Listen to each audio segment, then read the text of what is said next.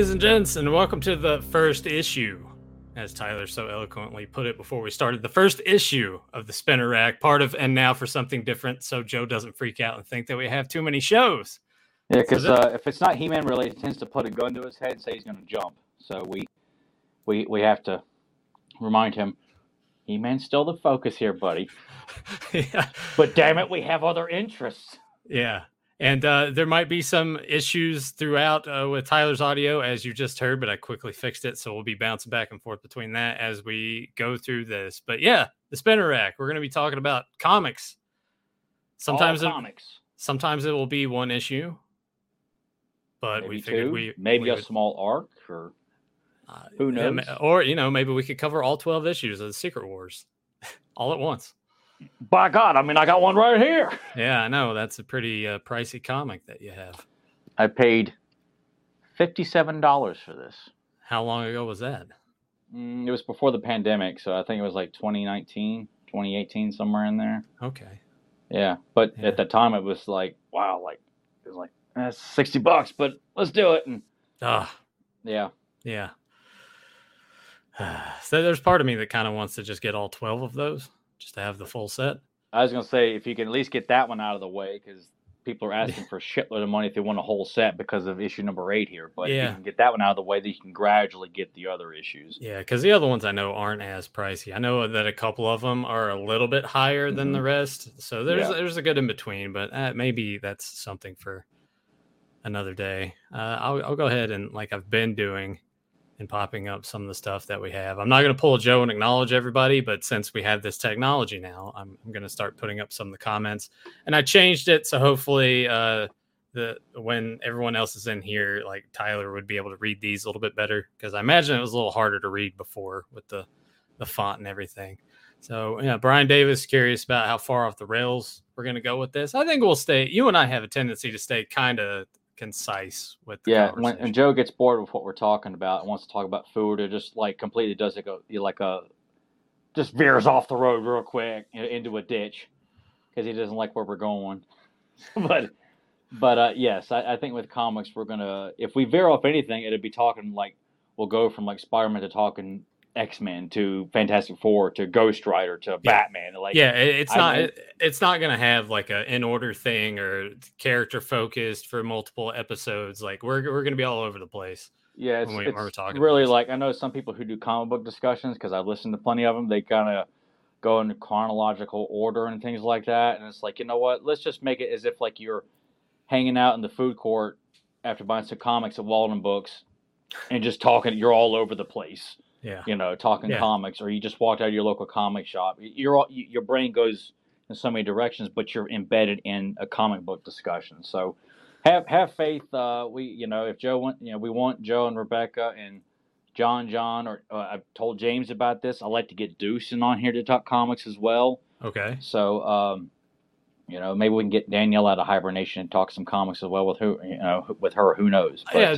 the possibilities are endless with this, with the round table, much like all the other stuff that we do. The potential's there to just have our rotating guests in and out on this show.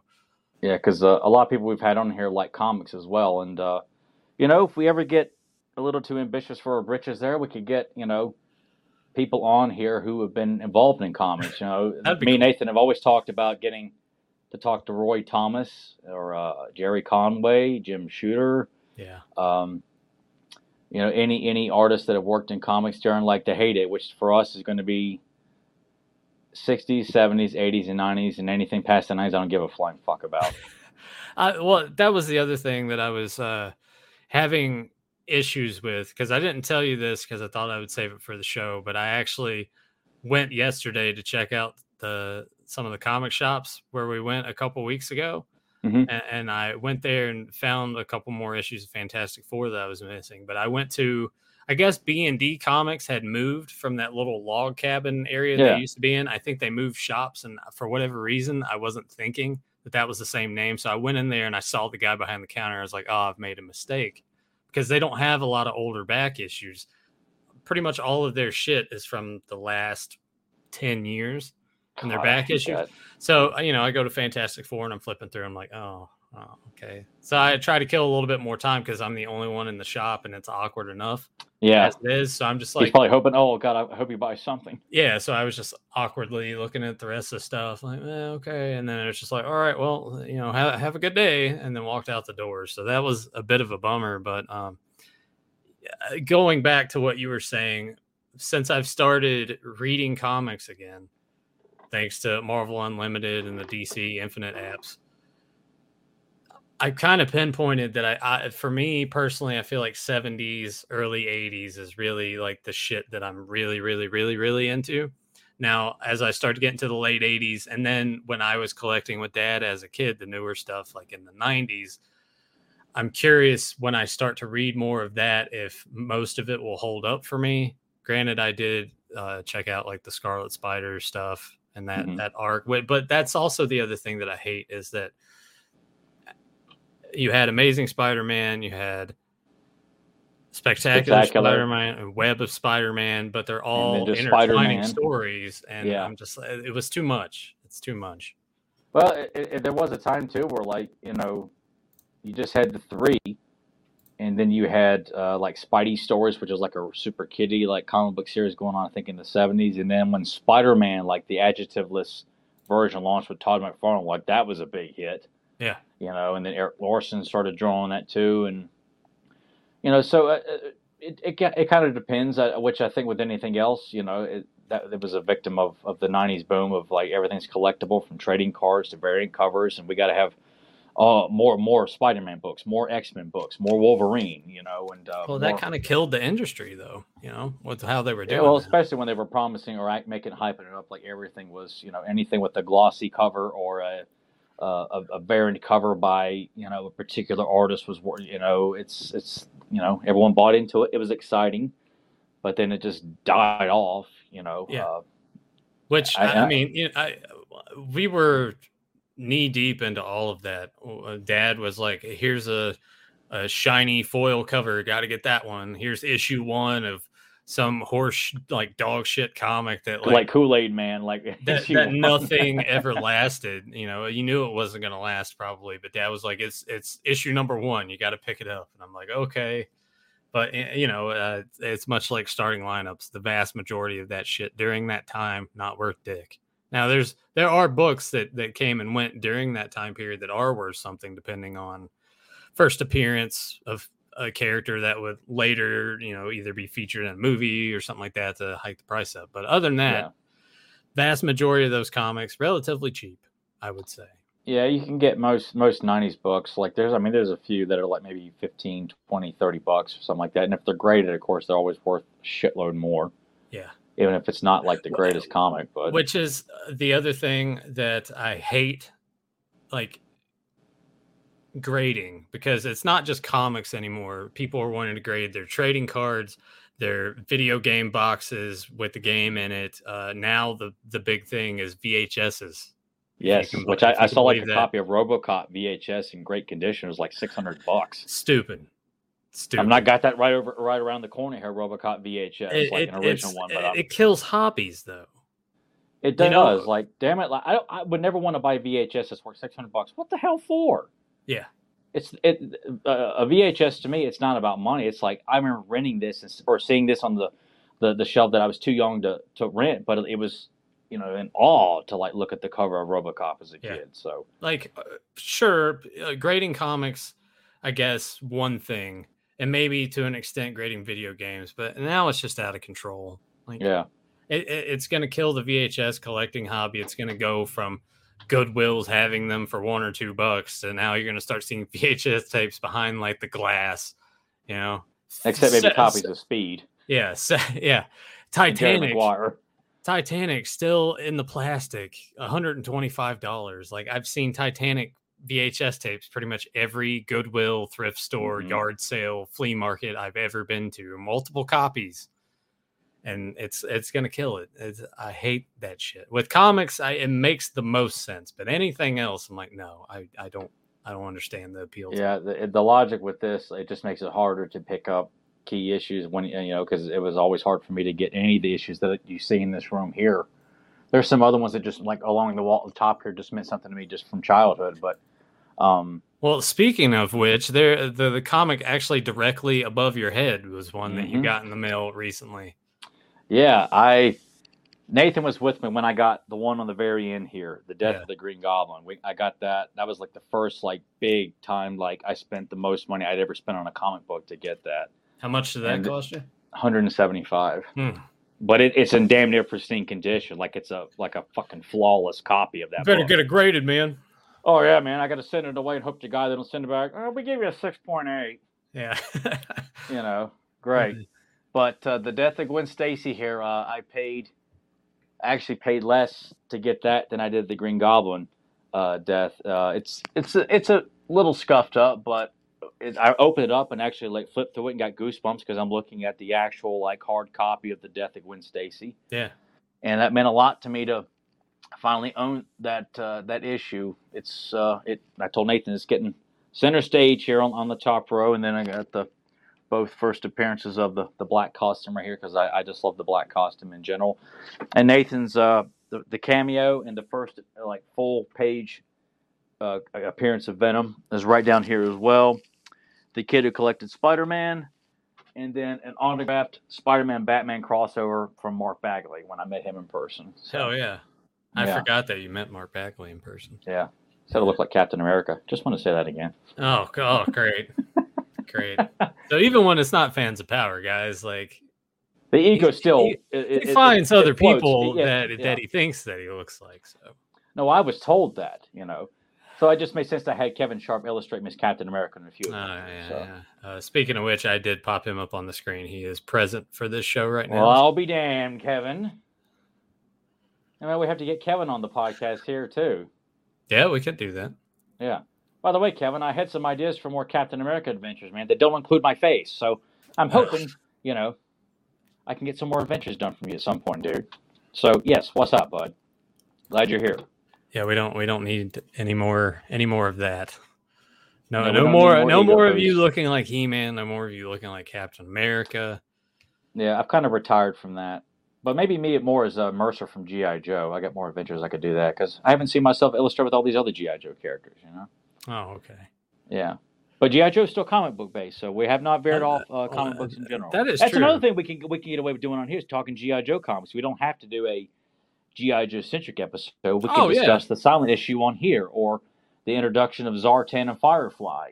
Or we could also talk about that short run that the WCW comic books had back in the early 90s. Because I got a good chunk of those too. Yeah. We could veer off into that kind of conversation too. So it'll much like all the other stuff that we've done in the past.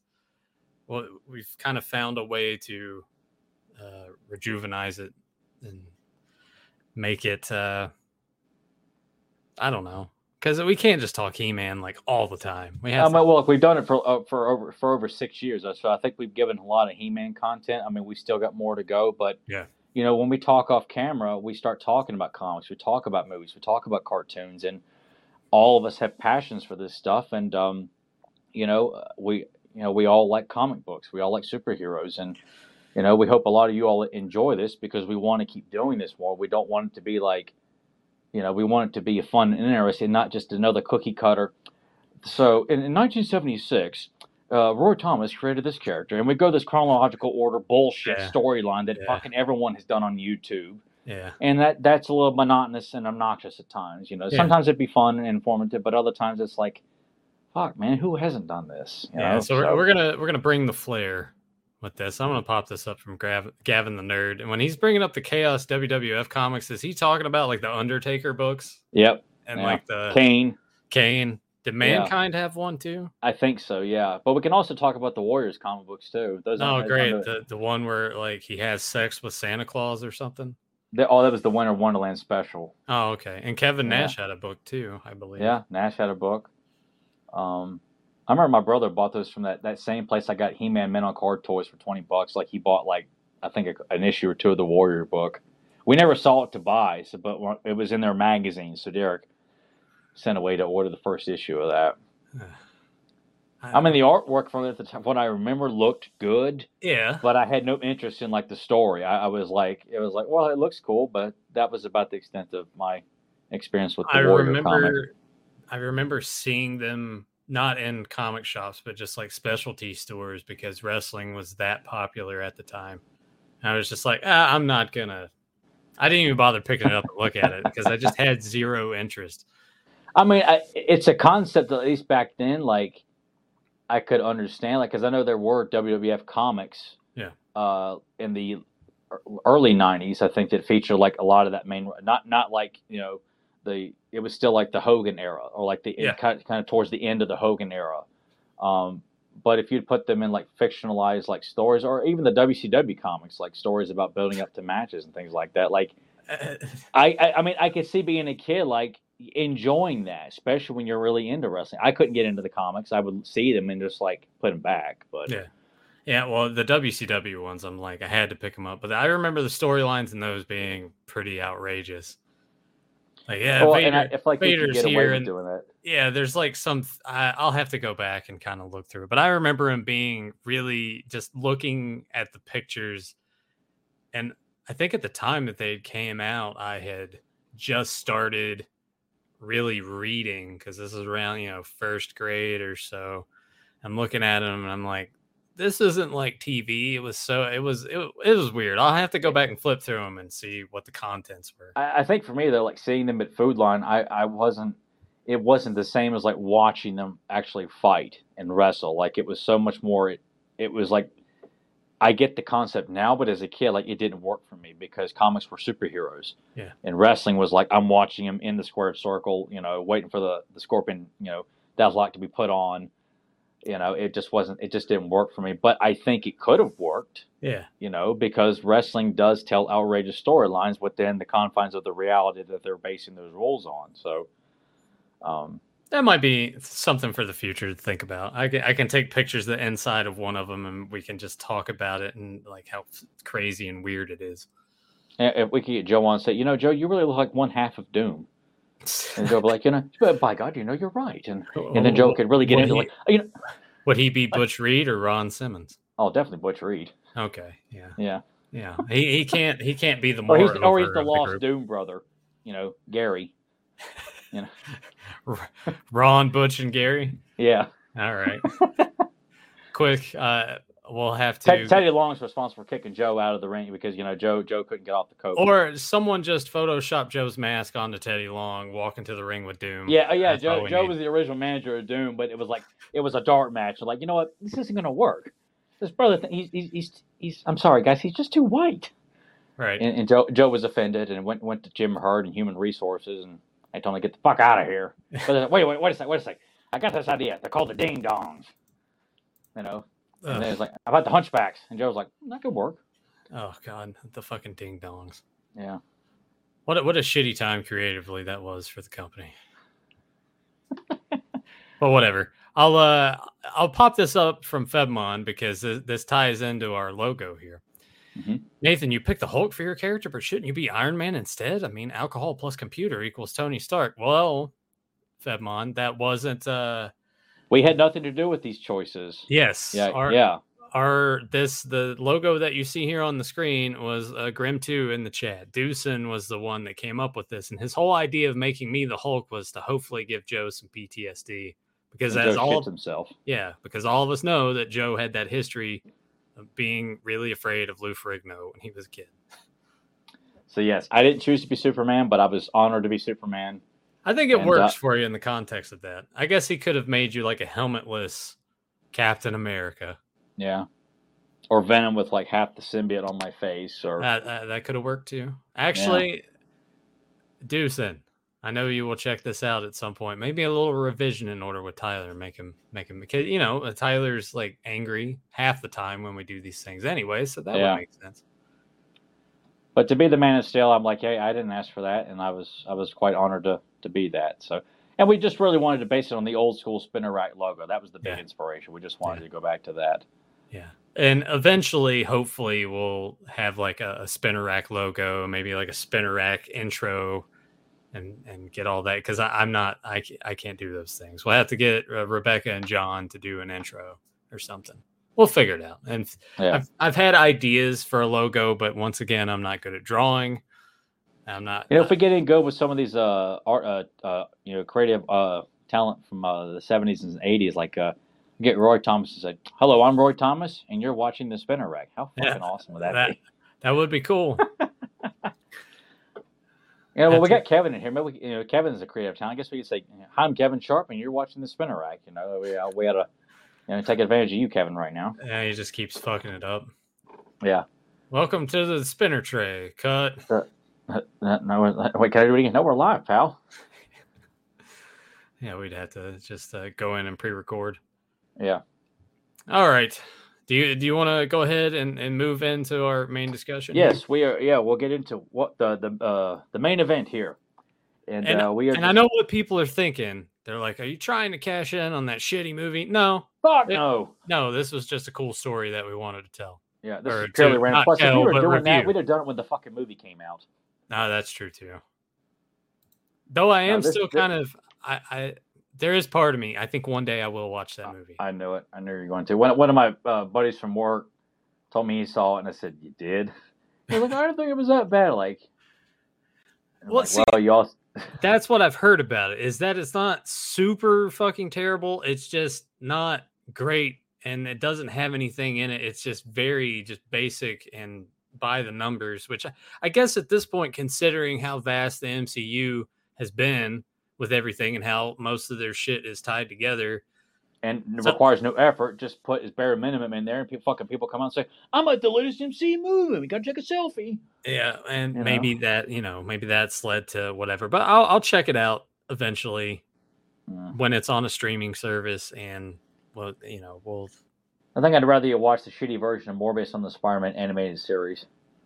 Well, that I was thinking about checking out too. Hands. Now, does any of that in the animated series follow any of this from these two books at all? Does it take at least a little bit from it? Like at least with the origin stuff like that. But Spider-Man does sprout the extra limbs in the series, but there's no connection. Like it's not. It's been like 20 years since I've watched a lot of the animated series because I loved it as a kid, but watching now the pacing is so super fast. Like people's conversation is so sped up. Like it's like there's no moments where people are actually acknowledging and thinking about, interacting with people. Like it's just go. No. Commercial break.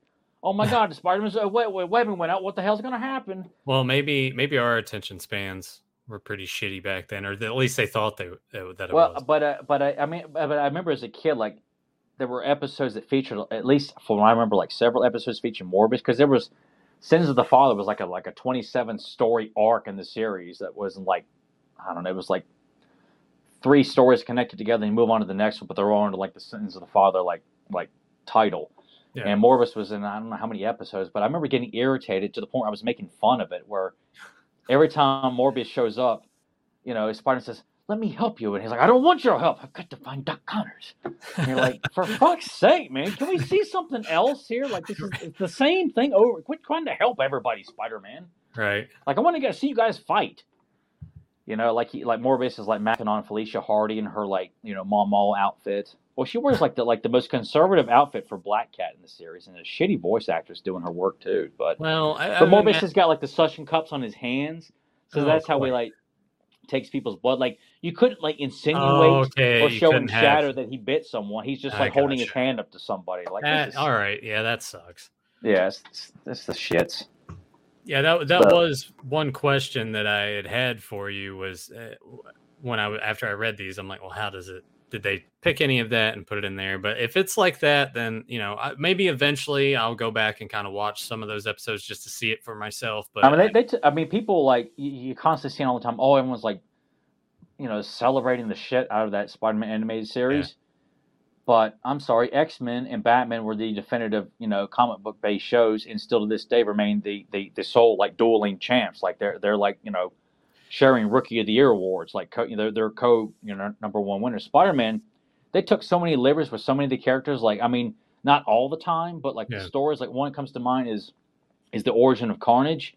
I know you can't have Cletus Cassidy as a serial killer in the Saturday morning cartoon, but instead of the symbiote breaking, it gets Eddie Brock out, but they're also doing this storyline with Dormammu and Baron Mordo, Doctor Strange villains, who introduce another symbiote to Cletus Cassidy, and they're like, "Will you accept this gift and pretty much carry on evil in our world?" And he's like, "Oh, it'd be great." Like, this is so stupid. But I was so excited at the time that Carnage was showing up in the same episode as Iron Man and War Machine. Like, right. Looking back, it was all over the place. Like, if Larry Houston and the people who worked on the X-Men animated series were doing this, I think there would have been a lot more cohesive storylines that were based in the comic books. Because even though you're getting a shitload of characters that were in the comics in this series, there was just a lot of goofiness going on. I didn't like Greg Brady playing the voice of Spider-Man, even as a I remember kid. that was one of the first things that you always hammered home years and years ago. Is like, I can't stand the voice. Yeah, even as a kid, like, I mean, it was after it wore off quickly. Like, I don't like his voice at all. Like, his inner monologue, which is in the comics and all the versions, like, it sucks. Yeah. Like, I so much enjoy the voice actor from the '81 series, which I cannot. Doosan will kill me, but I cannot remember his name. Doosan, if we give Doosan a name, instead of like the Watcher, we call him the Corrector. He just watches over all of us and corrects us all the time. That would be good. He comes in with the robe, all regal and shit, and says, "No, technically, it was released in 1979, but they held the series back for 2 more years." Like, thank you, Professor Fuck Off. Oh man, God bless him though. So we gotta get him on to do some comics. It's a nice source to have around, to at least. Yeah, that's why I felt like we need to have him illustrated as the Watcher, but not with like. Well, actually, it would make sense to give him a big head, just like the Watcher. Yeah. But we call him the Corrector. So, I'm down to do it as long as. Yeah, me too. We could just he could give it to me. I could put it in an overlay, and we could just put him on the screen somewhere, like in the corner. He's always watching us. Yeah. Watching to correct, as the Corrector does. Yeah. But issue 101 and 102 are written by Roy Thomas and illustrated by Gil Kane, who's one of my personal favorite artists. But honestly, Spider-Man doesn't have a bad artist on the book. Yeah. At least Amazing Spider-Man doesn't have a bad artist on its entire run, in my opinion. 60s, 70s, 80s, and into the mid-90s, up until Mark Bagley stopped drawing him on Amazing Spider-Man. I mean, every artist from Ross Andru to Eric Larson to Todd McFarlane to John Byrne drew him on occasion. Obviously, John Romita and Steve Ditko, and there's a couple others in between there as well. But, I mean, you pick up damn near any book of Amazing Spider-Man, like the flagship book, and the art is always consistently good. Yeah. Well, I found that across the board when I was getting into Fantastic Four a lot, that even as the artists began to change, the art remained very similar and still just as good, which I had popped up the covers here, but one thing I actually did forget to put one of the images I wanted to use. So I'm going to pop it up here on the screen. It won't be like how that was, and hopefully it doesn't take up too much of it or shows up okay for everybody. Yeah, there we go. This actually works perfect.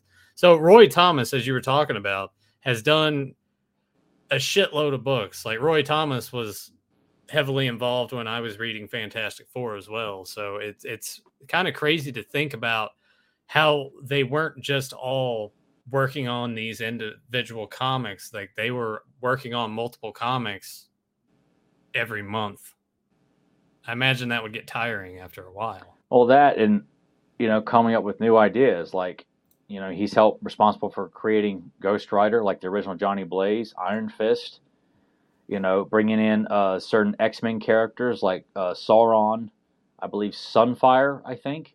Yeah. And that's just touching on a few characters. He's also responsible for the Conan comic books. Yes. With John Buscema, who's another a good. I think he's drawn Spider-Man a few times as well too. Everything he does turns to gold. But Roy, he's a big fan of like Submariner. A lot of the 1940s, you have like Captain America, Human Torch, and Toro, and Submariner, like the World War II characters that would become the Invaders when he would bring them back as part of like an ongoing book. So I just as I really get knee deep into it over the years, like, wow, this guy's like really associated with a lot of stuff I like, and along with so many great talents, which is why I just stick to the old stuff, and there's so much old stuff. I mean, they put in devil worship. I mean, hell, there's a book called The Son of Satan. That's a superhero. I see those all the time at antique shops. Yeah, I mean, it's, I have no interest in reading it, maybe someday, but yeah, it's just like, hey, you're actually like marketing a book towards kids that's called The Son of Satan. Like, couldn't do that's that a special anymore. time. No. I mean, all the Miss Lovejoys of the world be coming out there and wanting to do book burnings right there in your 7-Eleven. Yeah. And I guess we also have to backtrack a little bit too, because Tyler's throwing out all these names and all these other books, because Tyler he's never wavered from his love of comic books. That's a thing that's never gone away. That's always stuck with him. Whereas for me, it was collecting comic books with my dad when I was younger, and like flipping through them and like looking at the art and not necessarily reading every panel. Because once again, that's how I was as a kid, though, because to me, it was more about the pictures. I've always been a visual guy. So yeah. And then as I got older, it's been harder to kind of, for whatever reason that I honestly can't really explain. It's been harder for me to just like pick up a book and just read it over the years. But once again, having those apps on my phone and having a little bit of time at work, it's really like drug me back in there. So currently bouncing between Fantastic Four, Amazing Spider-Man, started getting into X-Men, and it's also a bummer. It's also a bummer because now I'm like, all right, gotta buy more Marvel Legends. Is this character out? Is that character out? And then you're like, shit. So after reading this, can you guess what Marvel Legend I might be buying soon? Well, I'm going to assume probably the Lizard or the 6-armed Spider-Man. The 6-armed Spider-Man. Lizard's too expensive. Lizard was, you either get him as a Build-A-Figure. Which one, the retro one or the Build-A-Figure? Well, the retro one is that Walmart exclusive that was pre-order only on the site. I don't even think they're coming to like in store. So fuck that. I guess I'll never have that one. Now, I wish they would release one that has like the kind of like first or second appearance of the Lizard, like head sculpt. Yeah. Like it doesn't have to be the kind of like, like real Lizard like, but I love that Steve Ditko like design of the Lizard, like from the first like couple of appearances there, or the one that John Romita would draw in his second appearance. But or even like what we see here. Yeah. The one that Gil Kane drew. Like I would buy a Lizard. That's another Marvel character. Yeah. That looks like this. So, if you're doing more vintage throwback styles, I'll gladly buy that. Yeah. Which I know for people who've already bought the Lizard, and I can relate, when you've already bought one character, like, unless you're going to go back and do a classic style of that character, you don't need it. Yeah. But that also goes back into the whole thing, too, that people give us shit for, or they think that we're like, I'm like, all right, to bring this back to Masters, I'm like, okay, with the Masterverse, if you want that figure, you don't have a classics, that's a cheap alternative. Is it the best? In my opinion, no, but it's, it could work that way if you didn't have it and don't want to spend the money on classics. Same thing with this. It's like, if you already got the one, chances are you're not going to want the other one either. But it's like with Sandman. Like I got the Marvel Select Sandman, and then they released that retro in the retro line Sandman. So I got that Sandman, and I like the Marvel Select one, but I prefer the Marvel Legends one more. But they're still on the shelf together. But whatever. Yeah, and yes, the 6-armed Spider-Man's the Legend. I'm like, and he's actually relatively cheap. I'm like, okay. Yeah, he was one of those that was like, I won't say a peg warmer, but was not. No, it's all right to say that. Yeah. Yeah. But it would be cool to, display on the shelf in a certain way and have them, I don't know, figure out a certain pose. But I'll go ahead. I still want to see a Spider-Man Unlimited, even though the series was not great. Like that stealth outfit. Yeah. And the intro is fucking awesome. But I would love to have a Marvel Legends of Spider-Man Unlimited with that the cape. Yeah, I mean, why not? And the red and blue outfit with the stealth look. Yeah. I mean, that's just because it's a cool design. You don't have to like the show, but the design was fucking awesome. Well, that was the cool thing about Spider-Man is the vast majority of his suits are pretty badass looking. Yeah, and that could be a topic for another day. We do Spider-Man costume tier list. Yeah, yeah. Which I like the Amazing Bagman where he's wearing the paper bag on his head. Yep. Like, I always thought that was a fun look as a kid, not because it was lame. I just thought it was kind of neat. I'm gonna get that figure. It's a Target exclusive, which sucks, and it's already sold out on the site. So I will have to pay secondary market price or hope that I find that in store. But I have to get that. Or someone who's generous listening to this podcast is like, I'm willing to donate to the cause. Yeah, or it's like, hey, I ordered 2 of these. You can have the other one, but I would love to get that. You just have to hit a grovel like Joe does. And put it on my Fantastic Four shelf. He would fit perfectly. But yeah, let's go ahead and jump into this finally, because we kind of keep like, whatever. Like, but we it's still always comic do. books. We're it's still comic book related. Yeah. Yeah. But, the monster a monster called Morbius. Yeah, and I love how this starts, because it gives you just that hint of like what had happened before. And I didn't read issue 100 in prep, which is a great issue. Yeah. Well, all right. Do you want to kind of talk about anything in that issue that leads up to the events of this? Essentially, in a nutshell, for those who have read it and for those who haven't read it, it really boils down to like Peter Parker is just fed up with Spider-Man. You know, the effects it's having on his life, and really he puts together a concoction where he's determined that this will cure him of his radioactive bite powers, you know, of being Spider-Man. Yeah. And he blacks out and has all these kind of dreams and visions and things, and when he wakes up, boom. Yeah, it looks like this. It looks like that. Which is I will say pretty much the first half of this issue is a lot of him kind of monologuing and bouncing back and forth with himself about what he's just done, that he's freaking out a little bit, but then he also gets the 1-2 punch of Gwen calls him and is like, hey, I'm going to treat you to a rated R movie. Woohoo. And he's like, probably could have been Last Tango in Paris, you know, butter in the ass and shit. You know, Peter would have gotten something that night. Right. And he's like, of course, I can't do that. And as soon as that conversation's up, he gets another phone call from the Bugle. It's like, hey, we need you to go and do this. He's like, no. He tells them both that he's skipping town. Yep. And skipping town on the way Gil Kane draws Gwen Stacy. Oh my God, I think I'd be ready to throw up.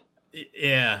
Which that was probably a panel I should have put up here, and that's the other thing I didn't want to do. I didn't want to put up too much of this where you guys basically just read the book with us. I want you guys to go either seek these issues out, you know, if you have the app, go back and read them or whatever. That way you can enjoy it for yourself.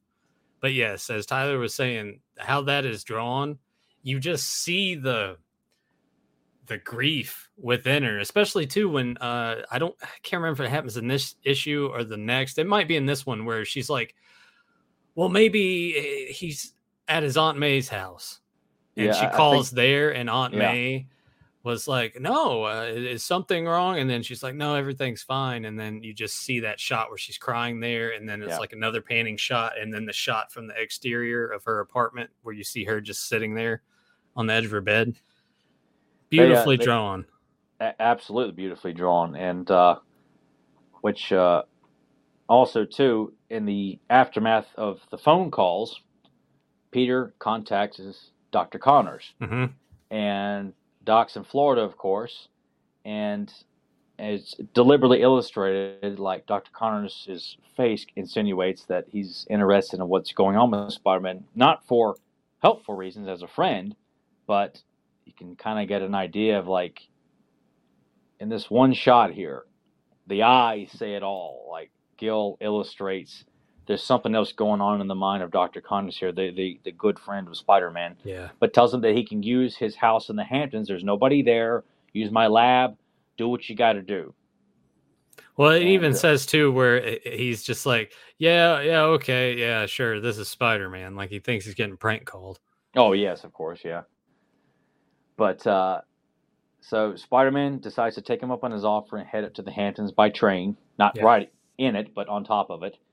And one thing that I love in a lot of 70s Marvel comic books is the use of haunted houses and castles. Yeah. And when I read this for the first time, like, seeing the cover alone, like, as we see here, these kind of visuals of, like, these houses by the ocean or on mountain cliffs are haunting, but beautiful, and, like, I want to go exploring.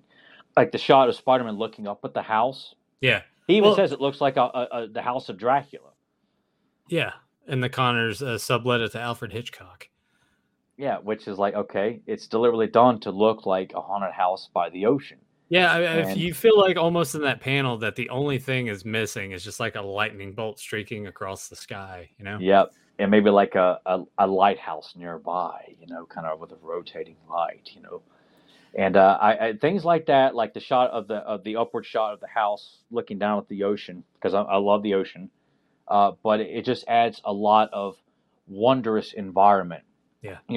And Spider-Man finds himself in all kinds of locations, and seeing him in a beachfront house in the Hamptons sounds like, okay, that sounds kind of hokey, but not a beachfront house that looks Well, like that. no, I mean, it's always nice to see Spider-Man in locations that aren't Manhattan. It's like Yeah, any other thing. It's like you get conditioned to see them in an environment for so long that when you take them out of their element and put them somewhere else, you kind of get that sense of dread. Oh, how are they going to get out of this? It's like that episode that we watched for Capes and Commentaries years ago for that animated Spider-Man show with the lizard. What was the title of that episode? oh, where crawls the lizard? Yeah, and that's where they go down to, like, it's the same thing going down to Florida. So it's a different environment, and you think about that. It's like there's not tall buildings to web onto. Like, it really restricts your fighting ability. And I think Spider-Man is the most fun because I feel like with the X-Men or the Fantastic Four, like sure they go to outer space all the time. The X-Men, Yes. like Wolverine, wanders to Canada, all over to Japan, but Spider-Man stories are pretty much in New York, and he's gone down south before. He's gone to castles in Europe before.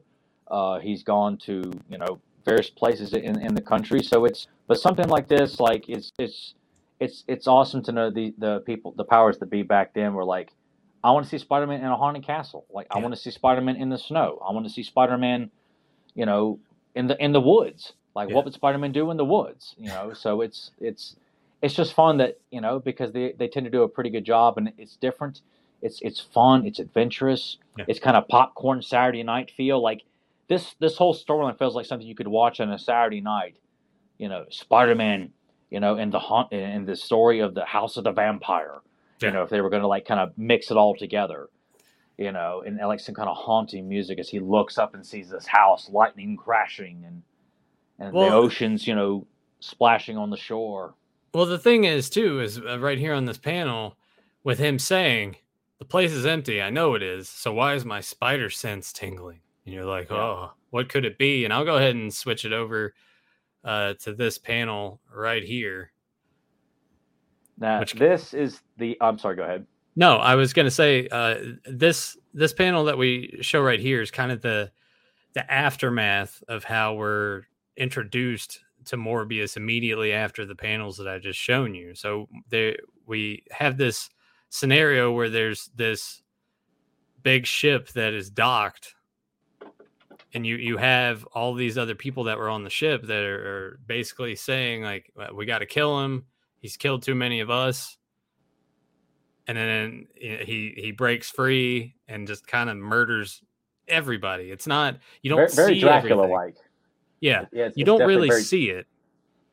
It's implied kind of like, like the terror in their eyes, like the different members of the crew. Like it's done so well, like you get the idea of what happened on the ship, and then he jumps the ship, and as you can see, he swims to shore, stepping on to shore there, and sees what he thinks is this abandoned house that he can go and rest in, and just like a vampire that looks like him walking up to this haunted house. It's like Salem's Lot and shit, man. Well, just too, like how he just kind of floats up and in as well, like that, almost like you feel like you wouldn't hear any noise other than maybe the wind blowing. Like it would make for a nice shot in an animated series or even like a movie or something, to see like no sound, just wind, but you see this shadow just floating up and floating into this house. But I like the idea too that they kind of keep some of the tropes involved with being a vampire. Like obviously we'll get into it a little bit later, that sunlight doesn't really affect him in the way that he's going to explode. It just sort of just drains his ability. And it's fun, like I mean, because we have around at this time too, like Dracula is introduced in the Marvel universe, sometime before this in the Tomb of Dracula. So we've already got like the head honcho of Dracula, which Spider-Man takes on in the comics as well. I think in one of the uh, uh, it's like kind of like a deluxe issue. It's like a oh damn it, it's not king size. I don't think. Maybe it is like a king size annual. It's not or something along those lines where it's like it's a slightly bigger story. Yeah. It's a fun story. It takes place on a boat. Where he takes on Dracula, but it's not like a direct like fisticuffs kind of thing. But we've already got Dracula, so it's nice that Morbius is a creation of science, essentially, as we'll get into later on. But so he is a vampire, but different, which is good. That way you can have more fun with the character. Yeah, because I feel like if you kind of box him in too much in that, then you really have to figure out, well, all right, well, we're going to have to do this to avoid sunlight, or if sunlight kills him that easily, then how does he continue to stay alive? Like there would be no means of escape. It's other than we could trap him here and wait until daylight and he's done, Yeah. And it's which, sometimes it's fun to have those kind of like tropes with vampires, but it's also kind of nice to kind of mix it up a little bit. Yeah. And I believe he ends up meeting with Blade, I think, at some point in the I think because Morbius has like his own brief run of comics as well. Like it's like a small mini series, and he does run into Blade, the 70s version of Blade. I might have which to I would like to have. I'll take a Marvel Legends version of that 70s Blade any day, man. Yeah. Well, I'm sure they'll make him at some point too. Yeah, he'll be down the pike, I imagine. And I might have some of those standalone Morbius issues, maybe not. Maybe I'm just thinking of the standalone. It's a standalone Nightcrawler issue where he fights Morbius. Maybe. Maybe I'm getting it backwards. Couldn't say. I'll have to go, and I'm in the process now of actually organizing my collection. Like, here's your random Marvel stuff. Here's your random DC stuff. Here's Batman. Here's Superman. Of course, I've already got my Fantastic Four shit laid out, which, Tyler, I need to get a picture of it to send it to you. But my dad took grid paper and like cut it and then started filling it out in the little grids. So he's got the list completely. Yeah. So when I get an issue of it, or if he finds one, he just fills it in. Oh, God. So he's got a Fantastic Four comic checklist. And no one can just go out there and be searching for you. Like, I'm sorry, people, but can you think of anything else more you would want from a parent who's willing to go out and look for comics for you that you're missing? Right. I mean, if Nathan's dad isn't father of the century, I don't know what is. So I just wanted to throw that in there, make you a little jealous. Well, you do such a good job, especially like going through his boxes of books. Like, you know what this is? No. This is only the first appearance of Venom. Yeah. This is the first appearance of Gwen Stacy. That's the first appearance of Tiger Shark. Oh, look, it's the first issue of the Joker series. Like, it's worth a lot of money. How about that? My dad would probably find that Secret Wars book for like $4 somewhere. Yeah, I found it at a yard sale. Yeah, some guy was like, I hate comics. God. But, I am proud of the ones I've got. I've got some others in the other room over there, like some key issues as well. But and trading cards, which I'm working on getting Nathan into next. I already got some of them. I just got to find that binder. I know he's got some, but I'm trying to get him into getting Marvel Masterpieces Series 1, 2, and 3, Marvel Universe Series 2 and 3, maybe 4. We'll see. It'll probably happen eventually. Because we looked at that one set and it was only like $70 for a complete set. I'm like, you know what? That's not bad. That's not terrible. I mean, to me, that is the best looking Marvel trading card series. Is that Series 1 of Marvel Masterpieces? There's nothing that has come before or since that has the kind of impact. I can just stand in this hallway and just look at those beautiful paintings of all the action going on. Yeah. I wish I had more frames to display the whole set. But someone needs to take some of those battle cards and, if they haven't already, and blow up the image and make it high res and turn those into prints. I actually have a poster of Wolverine versus Sabretooth and the Captain America versus Red Skull in my other room. Is that like official release, or is that something that really? And I took a risk and bought it because I'm like, okay, the guy's got a pretty good reputation, and by God, the print is great. It looks fucking awesome of Wolverine and Sabretooth. Yeah. He had Spider-Man and Venom, which to me was not. It's not as polished as the others, so I didn't buy that one. But he's also got blow-ups of certain Spider-Man covers as well, like some of the Maximum Carnage covers, like like part 4, I think. It's got Deathlock and Venom and Spider-Man fighting Doppelganger, Carnage, and fuck, I can't remember what else. Did there happen to be the one with Hulk and thing? I don't remember seeing that one, but I haven't looked. It's been about a year ago. Okay. So, well, but I was like, Joe Jusko artwork on poster. I have to fucking own this. Yeah. And fortunately, the print it's right over there, and it is a beautiful print. I'm just saying, like, it's really good. Yeah. All right. Well, I'll get the link from you later to see if he's what all. Oh, God damn it! I'm gonna spending so much more money. All right. You're welcome. Yeah, sure. My wallet's really happy about that. After this panel that we showed you here on the screen, we jump into Spider-Man. He's balls deep in trying to find a cure, and he's getting mad that none of this is working. And that's kind of when Morbius has been watching from where he's at, and that's when we have our first fight, which comes in at damn near the end of this book. Yeah, like the very last 4 pages of this book, we get them and they're battling, which will bring up to one of the best parts, which I'll put up here on the screen first. But Tyler, was there anything that you wanted to talk about in regards to this first fight before I show off like the big splash page? You know, it's always good about a lot of the older Spider-Man books too, is they always do such a great job of building up the villain. Like even if it's a villain that doesn't really amount to anything in the long run, because they're creating new villains all the time, and it's hard to figure out who's going to be popular with fans and who's going to be like this is the schemer, this is Will-O-Wisp, this is another forgotten D-list character, except for the Human Fly. I like the Human Fly. We'll get back to the Human Fly, right? So when I went to one of the antique shops down there when I was checking out the comic shops, and there was a shitload of Human Fly books. Is that something that comes highly recommended from you? Can you tell me a little bit more about the Human Fly? If it's a series that I wasn't even aware of that. I just know there were solo books of the Human Fly. I saw like a bunch of them yesterday. Okay, I could not tell you anything about those. I just know that from childhood, Jim Lee X-Men trading cards. I got some right on display right over here. Oh, of course you do. I'm a big fan of those. Big fan of those too. But no, as a kid, like there were certain images of the '70s books that really stuck out in my mind, like the Nightcrawler versus Spider-Man issue number 161. Yep. And the king size annual of Spider-Man versus the Human Fly. As a kid, that's something about that cover. Like I remember seeing it. I think at LT's Comics, which Nathan was avid shopper. That was my childhood comic shop. Yes, so I would go there and see certain '70s issues there, and to me that was like seeing issue number 3 or 4 or 5 or 6, because like seeing '70s Spider-Man comics in the '90s was the big rage for me. And I remember buying the same issue of 161. Excuse me. And being so proud of that, but really wanting to issue the first appearance of the Human Fly, and he's only in a few issues of Spider-Man. I think he's killed off in the '80s. But there's something about that character, like the color scheme, the yellow and green and black.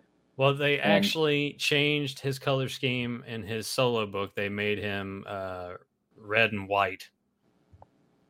He looks kind of completely different. I have an image of that cover. I Google searched it really quickly that I could bring up real fast. Let me do something else real fast too. There we go. And let me pop this up on the screen, get you all nostalgic, make you want to go buy this issue. That's the cover right there. That's it. Yep. Yeah, I couldn't find a higher res one in my quick Google search. That cover, I just absolutely love that. I fell in love with the character, knowing nothing of him, and not getting to actually read the book till many, many years later. But I just remember thinking that was such an epic looking cover. And I'm glad Hasbro's releasing the Human Fly and Legend. Really? Form, so yeah. Oh, okay. Let me show you this. What this is what he looked like in his solo books. A bit of a downgrade, I would say. See, I don't even wonder if that's even the same character. It might not be. I can't imagine that's the same character, because that looks like a heroic character. Yeah, but that's clearly a villain. Yeah, but it's both Marvel. Why do that then? I mean, they've got multiple versions of the devil. They've got yeah, that's true. So I I could see it as just like, hey, let's just create a new hero. And I mean, obviously that one didn't take, but it's not like the Human Fly villain became a staple. He's like a D-list character, but he's a personal favorite of mine. Much like that in Rocket Racer. You know, that character I have never heard of either. Yeah. If you do a quick Google for him, he was another one I remember seeing in LT's comics and like, oh man, Rocket Racer. He even shows up in the animated series of Spider-Man in the 90s. Like, holy shit, there's Rocket Racer.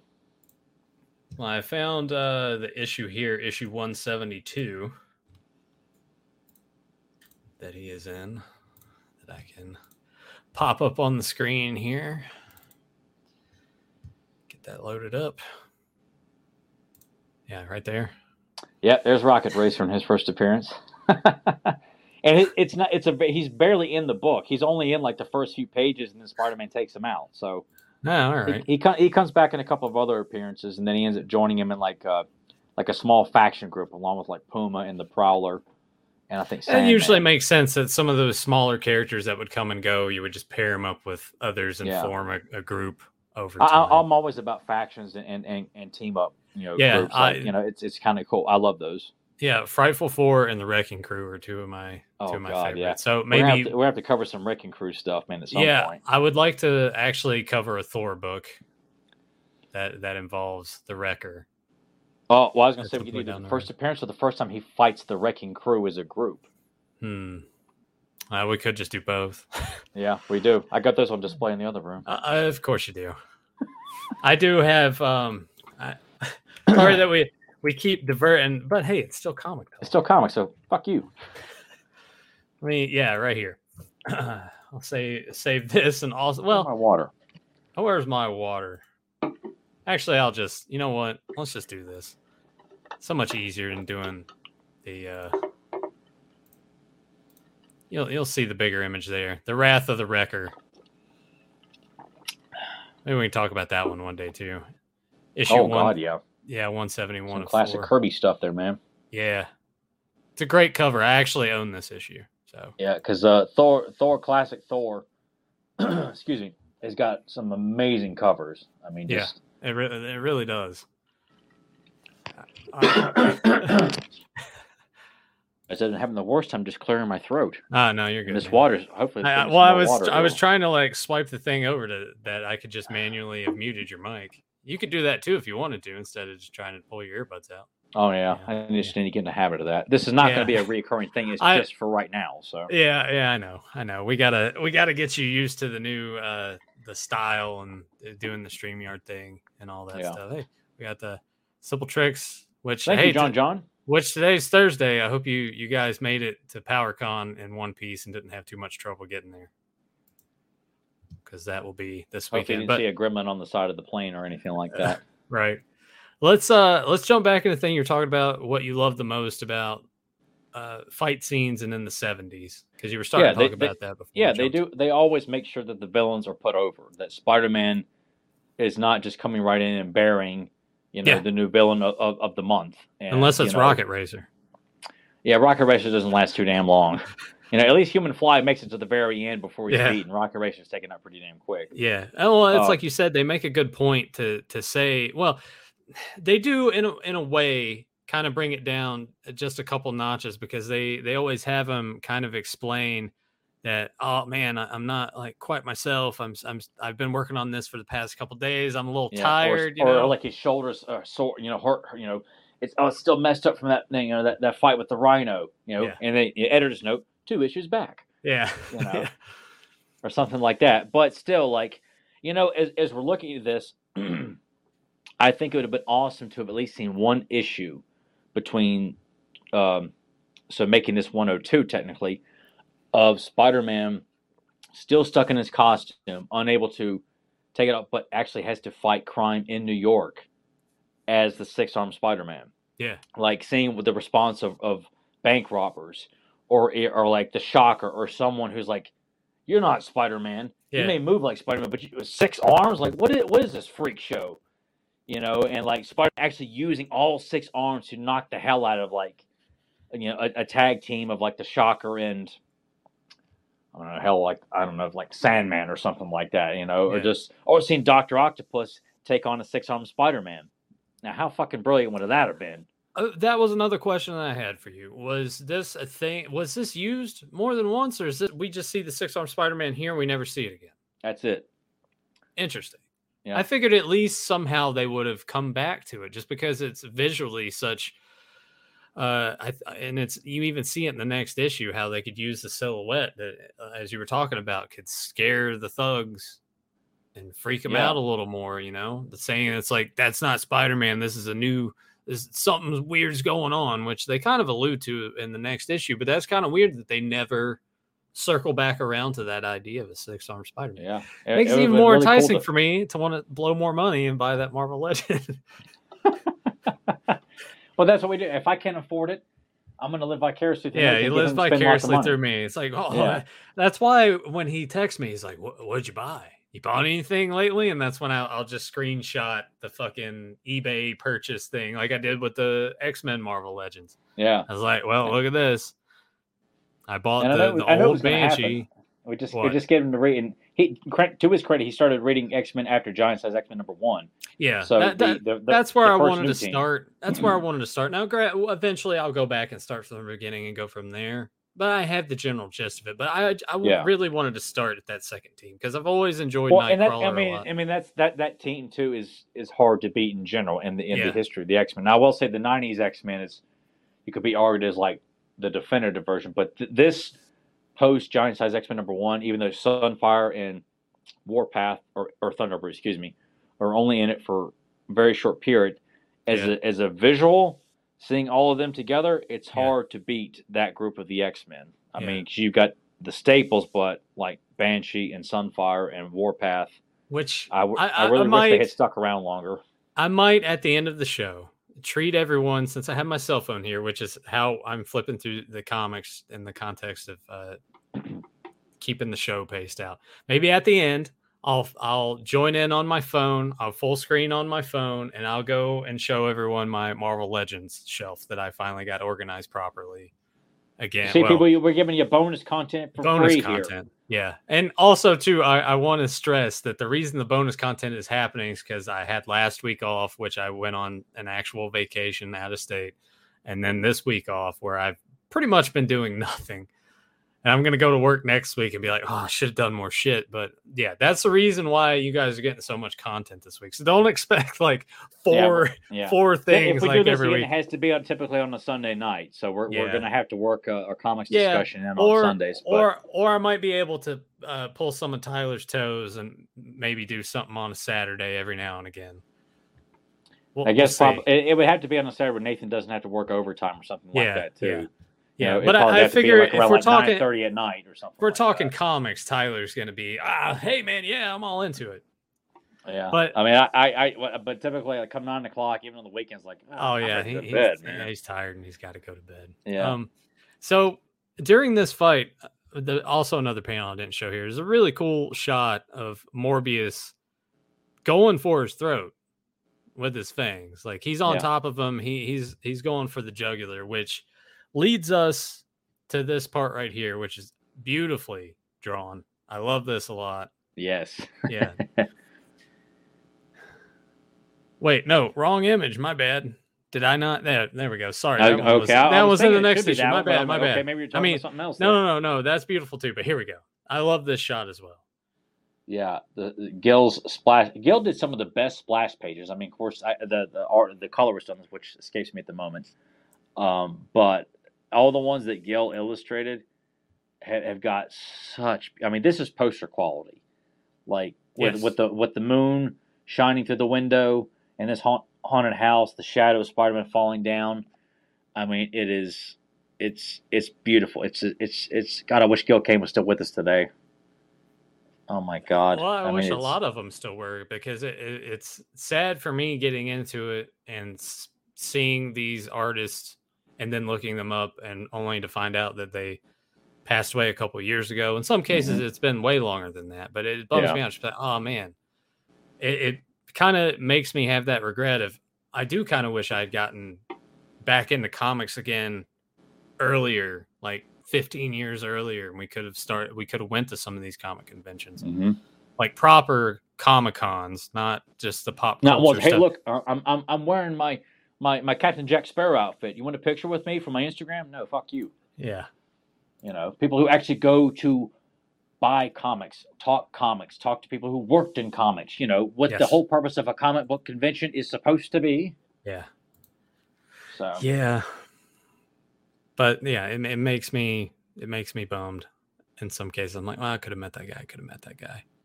But that also plays in the thing. It's like there's a con near us this weekend, and right now I'm just kind of like, am I going to go? I don't know. Well, I ain't got the money to go. Yeah, that was part of the thing too. I spent so much money on Marvel Legends and shit. I'm like, plus the amount of people that are probably going to be there. I would much prefer just going to a comic shop with not many people and just perusing around and looking for myself. And well, plus the one we're talking about will happen again in February. You know, maybe we can get it together and after like two attempts and try and go. If we just start saving money now and just start switching to ramen noodles for our dinners, we might be able to save up. We live like the Bomb Almighty. You know, we can afford to live like him. Or just maybe we go there and beg, or tell everyone how poor we are. They'll let us in for free. And we go up to, Jerry Conway because he comes back this time and actually makes it. We tell him how poor we are. And, like, all I have is this issue, and this issue, and this issue. Have this first appearance of Punisher. It's fine. Yeah. Here, guys. Like, oh, God bless you, sir. They're like, what an idiot. That's how Joe gets away with it. Yeah, he knows what he's doing. He tries to be all humble and shit. You got to hear the maniacal laugh he does, like when we're all off air. Oh, when we're all off air, that's what he says. It's like, hey, you remember when I told everybody to do this? Ha ha ha ha ha. He's rubbing his nipples and everything, All this free shit. Ha ha ha. Hell, Joe. We always got to rag on him a little bit, even when he's not here. He's always here with us in spirit. Yeah, always in spirit. After that beautiful page, we have Dr. Connors walking in and realizing what is going on. He's like, good Lord. And it kind of comes to pass. Is it right here? Or maybe it was earlier.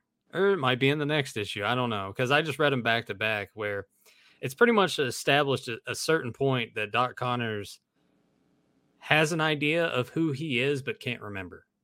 And Spider-Man too. Spider-Man has an inkling. It's like that name, or he looks familiar. I can't place. Yeah, I mean, and it's because with the mindset of the Lizard, like always goes back and forth. Like when he becomes the Lizard, he just sees Spider-Man. He doesn't see Spider-Man, my friend. Of course, we'll see a Jekyll and Hyde kind of confliction mentally in 102, which I really liked. And I'll go ahead and pop this up. So when Doc Connors comes in, and Morbius starts attacking him, much like the Hulk, it sets him into turning into the Lizard, which puts us into Spider-Man coming too. And I just love how this issue ends. Or Spider-Man, you see the looking around. Oh no, oh, shit!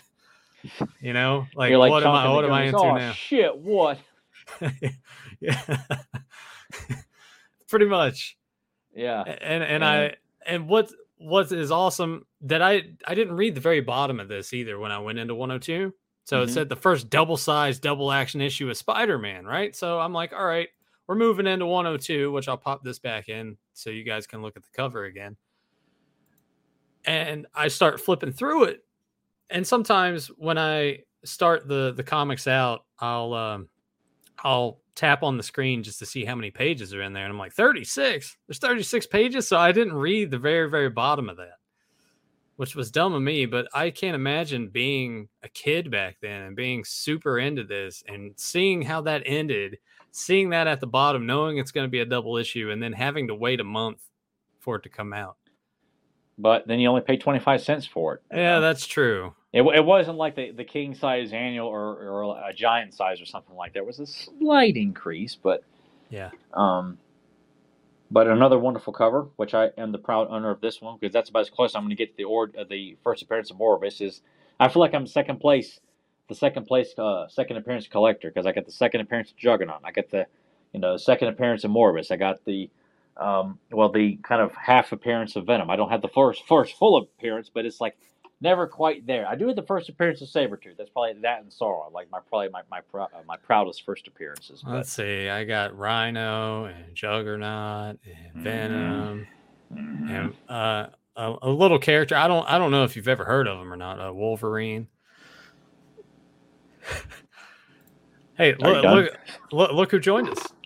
Well, how about that? It's the corrector. Yeah, the corrector is here. Comic book art back then is so much better than today. So often these days you see crud that uses fancy Photoshop coloring as a crutch. I would agree with that. Absolutely. It is fucking ugly, man. Doesn't matter if you're picking up Spider-Man, Batman, no matter what. It is fucking horrible. It's lazy. There's no inspiration. The color is muted. Everyone's trying to be all dark and grim. Like, you can be dark, but you can be beautiful, vibrant, and still tell kick-ass action stories. But everything is giant story arc, whereas this is two issues of a story. You move on to the next one. Yeah, everything now it goes on for a fucking year because we got to have the big event for the variant covers. And that was the thing too. Like, yeah, big events happened back then, but they were so sporadic and spread out. Or it's an issue or two issues. Like not really until Secret Wars was like the first big thing. Yeah. That, and along with Crisis on Infinite Earths, but still like. And that was just born out of like trying to sell the Mattel toy line. Like it was not, that's the whole reason behind it. But it's like knowing all these great stories that we celebrate, and that goes for DC as well, are told in 1 or 2 issues, maybe 3 at most. Yeah. And that is it. Now we don't know how to tell a great story unless we have 12 issues to do it. I'm sorry, how about you go talk to Stan Lee or Roy Thomas and Jerry Conway, and all these other greats who wrote, and you're going to tell them, how do you tell a great story and not do it in 12 issues? Right. Sign of the times. I mean, it kind of started in the 90s more. They were starting to... the 90s is what really triggered it. The death of Superman's what really started that whole thing. It's like, let's start killing people off. Let's start having these multi-issue arcs. Yeah, Nightfall, and then we have the Clone Saga, Maximum Carnage. Yeah. Which Heroes Reborn. Which, granted, in their own way, some of those are good, and so it's a hit and misses altogether there. But I get it. I mean, Maximum Carnage has like its moments, but overall, like as an adult, as a kid, I thought it was fucking awesome. Now as an adult, I'm like, oh god, this is just not. It has moments. There's some great team ups which feature Morbius. Yeah. But. Never read it. We'll get to it eventually one day. I love the video game though. It was all right for what it was. For an LJN game, it was all right. I love the commercial for Maximum Carnage. Like the commercial was really cool. Do you remember the commercial? I do not. Where it's this black and white footage of people in New York and running, and you gradually see the sky turning red, and you see tendrils, and it looks up. And it's Carnage like closing in over New York. Like, holy shit, man! Like that's like Maximum Carnage. That would be all right. There's part of me YouTube. I know there's part of me that thought about pulling it up on YouTube, sharing the screen, and doing that, but I'm kind of conflicted because I don't know like copyrights and stuff on here, how that works. If we pull that up, don't want to get sued. Don't want to get sued. But the beginning of this issue, which also was another page that I didn't save that I probably should have. It's very classic, and the webbing and the 2 villains closing in. Yeah, I'll just try to show it right there for everybody at home. So it's an awesome triple threat. Let me make my screen bigger here. There we go, so you can see that a little bit better. But yeah, it's just Morbius looming ahead. Another poster right there. That's a poster. that would be awesome. A nice 11 by 17 print. That's just the illustration of just the illustration. Yeah. And 11 by 17 would be the way to go with all of these, I think. Like, you could have your 24 by 36 posters, sure, but I think 11 by 17 would be a good size for these to have on the wall, especially for the space. You could fit more on the wall if you do it that way. And there's something very prestige about 11 by 17 comic book print. Yeah. I got some on my fridge, and it's just something fun about those that it's more, I don't know, it's not as like loud as like a giant print, like a 24 by 36. But an 8 by 10 is too small for a comic book print. Like 11 by 17 is big and prominent and really shows the impact of the artwork. Yes. I think. I would agree with that. Yeah. I need to get hopefully you all at home do as well. I need to get the comic frame or more of those comic frames because I do have some in the basement that I was going to put G.I. Joe comics in and put around a G.I. Joe display, but then I changed the spacing that I had. So maybe I'll take some of those, frame some of my favorite comics, find a space.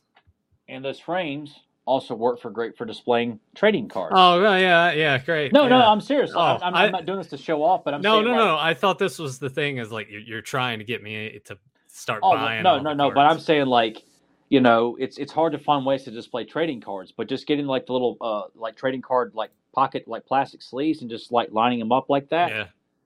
and you could display any 9 cards you want in a nice frame like that.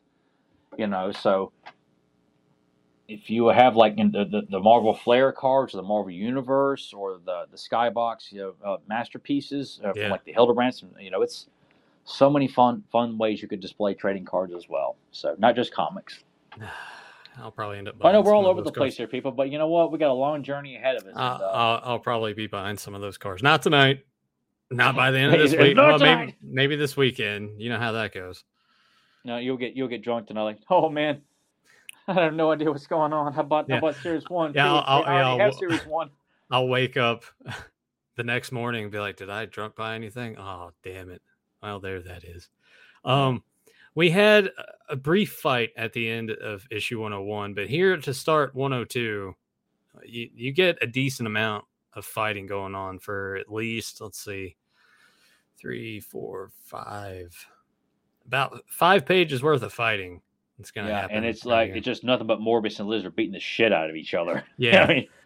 I mean, really going at it. Like it's punch, kick, swing, I mean, and Spider-Man's just sitting there watching because he's just trying to recover from the fight. Yeah, he's trying to reorient himself with what exactly is happening, but also just processing this fight as it's going on and trying to figure out a strategic way of when to jump in or what he needs to do. And that time comes when Morbius throws Lizard into what is he it pretty much it's electrical equipment that just pretty much just shocks the hell out of him. Did he have a name for it? It says here, I was right, the Lizard's been belted into one of the docks. Fromostats. It's far out Fromostats. I'm sorry, I don't know what that is. I've never known what that is. So you just have to take it, whatever it is. You're just gonna take it. It had a lot of voltage, shocks the shit out of him, and then he falls into some water. At which point, Morbius pulls him out, and he's going to bite him as well. And we think at the time that Spider-Man has stopped him as Morbius starts to fly away. And we see him, we see Morbius flying away. But that's also when we get this aspect that's the Jekyll and Hyde, but in a different way too, that Tyler's talking about, that Doc Connors is still mostly there when he's in Lizard form and not just complete I want to kill Spider-Man mode, which is I'm assuming that this is different because we find out here in a couple pages before I show up one of the once we get into part 2 of this book, that Morbius's bite is the reasoning for this happening. Yeah. Was this anything that was also? They think it's a certain enzyme in Morbius's blood that is triggering this kind of back and forth effect, but ultimately it does have a positive effect if used properly. Yeah. Based on the science of Michael Morbius, because they're I think that when they realize it's the prominent scientist. And that this is when they find out who it is, and that's when he's like, it's Michael Morbius, and Spider-Man's like the Nobel Peace Prize or the Nobel Prize winner. And it's like, yeah. So then that's when we take a break from that bit of story, which I thought was really cool to do. And now we're going to right here, as I prematurely had popped this on the screen earlier when I meant to put something else. But here's part 2 of the book where we're going to get the origin of Morbius, which I would assume. I think that's why I'm curious to one day go and watch the movie, because I would be curious to see how much of this they actually used in the film, which I imagine isn't much. Yeah, because Sony still doesn't get it that well, let's just take the character, fuck the origin story, because fans don't want to see the actual original content, because we're after the people who don't know anything about comic books and just go to Hot Topic, buy a T-shirt, and say they're a fan. That's our audience. Right. So I don't know why they continue, and knowing that they wanted to do Black Cat, Silver Sable, and back then the Sinister Six movie back in the day, like I wish they just stop. Like, you have a hot commodity, but we gotta make Kraven the Hunter a good guy because we're fucking stupid. Yeah. We can't make a movie about a bad guy. Who's gonna go see a movie about a bad guy? Terminator. Oh. Well, that's the thing. They shouldn't be making like solo villain movies, you know? They I should always be thought making it was a stupid idea to begin with. they should be making Spider-Man movies incorporating these villains. It would be so easy to have 6 individual Spider-Man movies with him fighting these villains and then have another movie where they team up together to go against Spider-Man. It pretty much writes itself, but I mean, yeah, but Sony just can't seem to get their head out of their own ass. yeah. But this would also, if you took out all of the text, would make a beautiful print. I would, because I just really like that. Oh God, yeah, yeah, just him leaning back, the way his eyes are, how it's presented. So you almost feel like that Gil Kane was probably inspired by some Jack Kirby artwork when you look at this. Yeah, you can kind of see hints of that in there, which I wish more people would have implemented more of. Or shit, even do it today. I don't know how much of it is done. Kevin, today, if you're in the chat room, get on that shit. Yeah, get on it if you're still watching and still listening. Yeah. But was there any big takeaways for you from this origin story of Morbius as we go through this? Outside that, you're pretty setting up that he's not a bad guy, which I can appreciate, but the Morbius character stays a villain pretty prominently, during his time with Spider-Man until the 90s when he's brought back and he's using his side effect as a vampire for fighting crime. Like, he only takes out criminals. Yeah. He feeds on criminals, which I'm like, that's a pretty badass idea, which I think that show Forever Night. You remember that Vampire Cop show was on USA back in the 90s? No. No, I never watched it, but it was, I guess, kind of interesting, but maybe it's kind of in that regard. But that's why I felt like, it's, even though we see here that he's not a bad person, and this was not like, oh, they laughed at me and now I'm going to become a vampire and I'm going to eat suck the blood. Like, that's not the case here. But he's dying and he's trying to find a cure. Yeah, essentially. I don't think it's specified here what he's dying of or from. No, it's just that he's terminally ill. And you know what? Anyone reading this who may have known. I mean, it's just like it makes it relatable if you know somebody, if you were a child diagnosed with something and you see this, and or just, you know what, maybe it's really it's inconsequential. Excuse me, it's irrelevant. He's just dying, and that's all you really need to know. So, and knowing it, all this takes place at sea. Like, I just loved all the constant Dracula references. All this stuff taking place on which I just. There's something fun about all these things taking place at sea. It's if only it's like Submariner got involved somehow. Like, he comes aboard and like, what the fuck's going on here? Yeah, that would be cool. But at the same time, it might be too many characters thrown in at once. It would be, because don't take much to make Submariner pop up. But just seeing all this going down, and it's just a really bad effect. But that this side effect, like, he is aware of what he's doing and struggles with it, but he still stays a villain for a good while. And then I don't think the character. I do not claim to know everything about Spider-Man. I have not read every book, but the Morbius character, is around for. He's as Peter Parker, the Spectacular Spider-Man, the Marvel Team Up books. I know he shows up in there. And he is portrayed kind of the same way. Like, Jerry Conway writes him as well, because he was buddies with Roy Thomas, and writes him in like several issues of Peter Parker, the Spectacular Spider-Man, where Human Torch gets involved.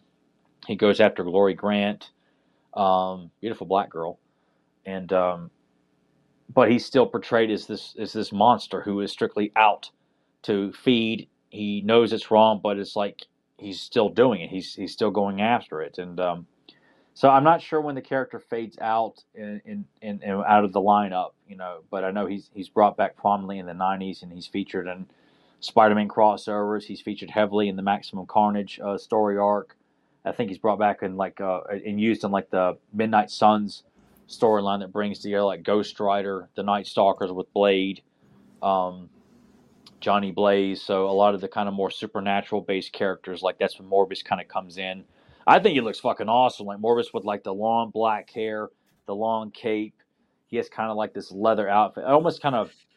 I got this more of a masterpiece right here. It's kind of like a dark blue. I mean, it's just beautiful. Like he just looks awesome. You look at the first issue of the Morbius book in the '90s. Like that cover is very badass. Well, that's because you were showing me because I have the Marvel Legend that looks more the '70s style, and you have the Marvel Legend of the style that you were talking about here.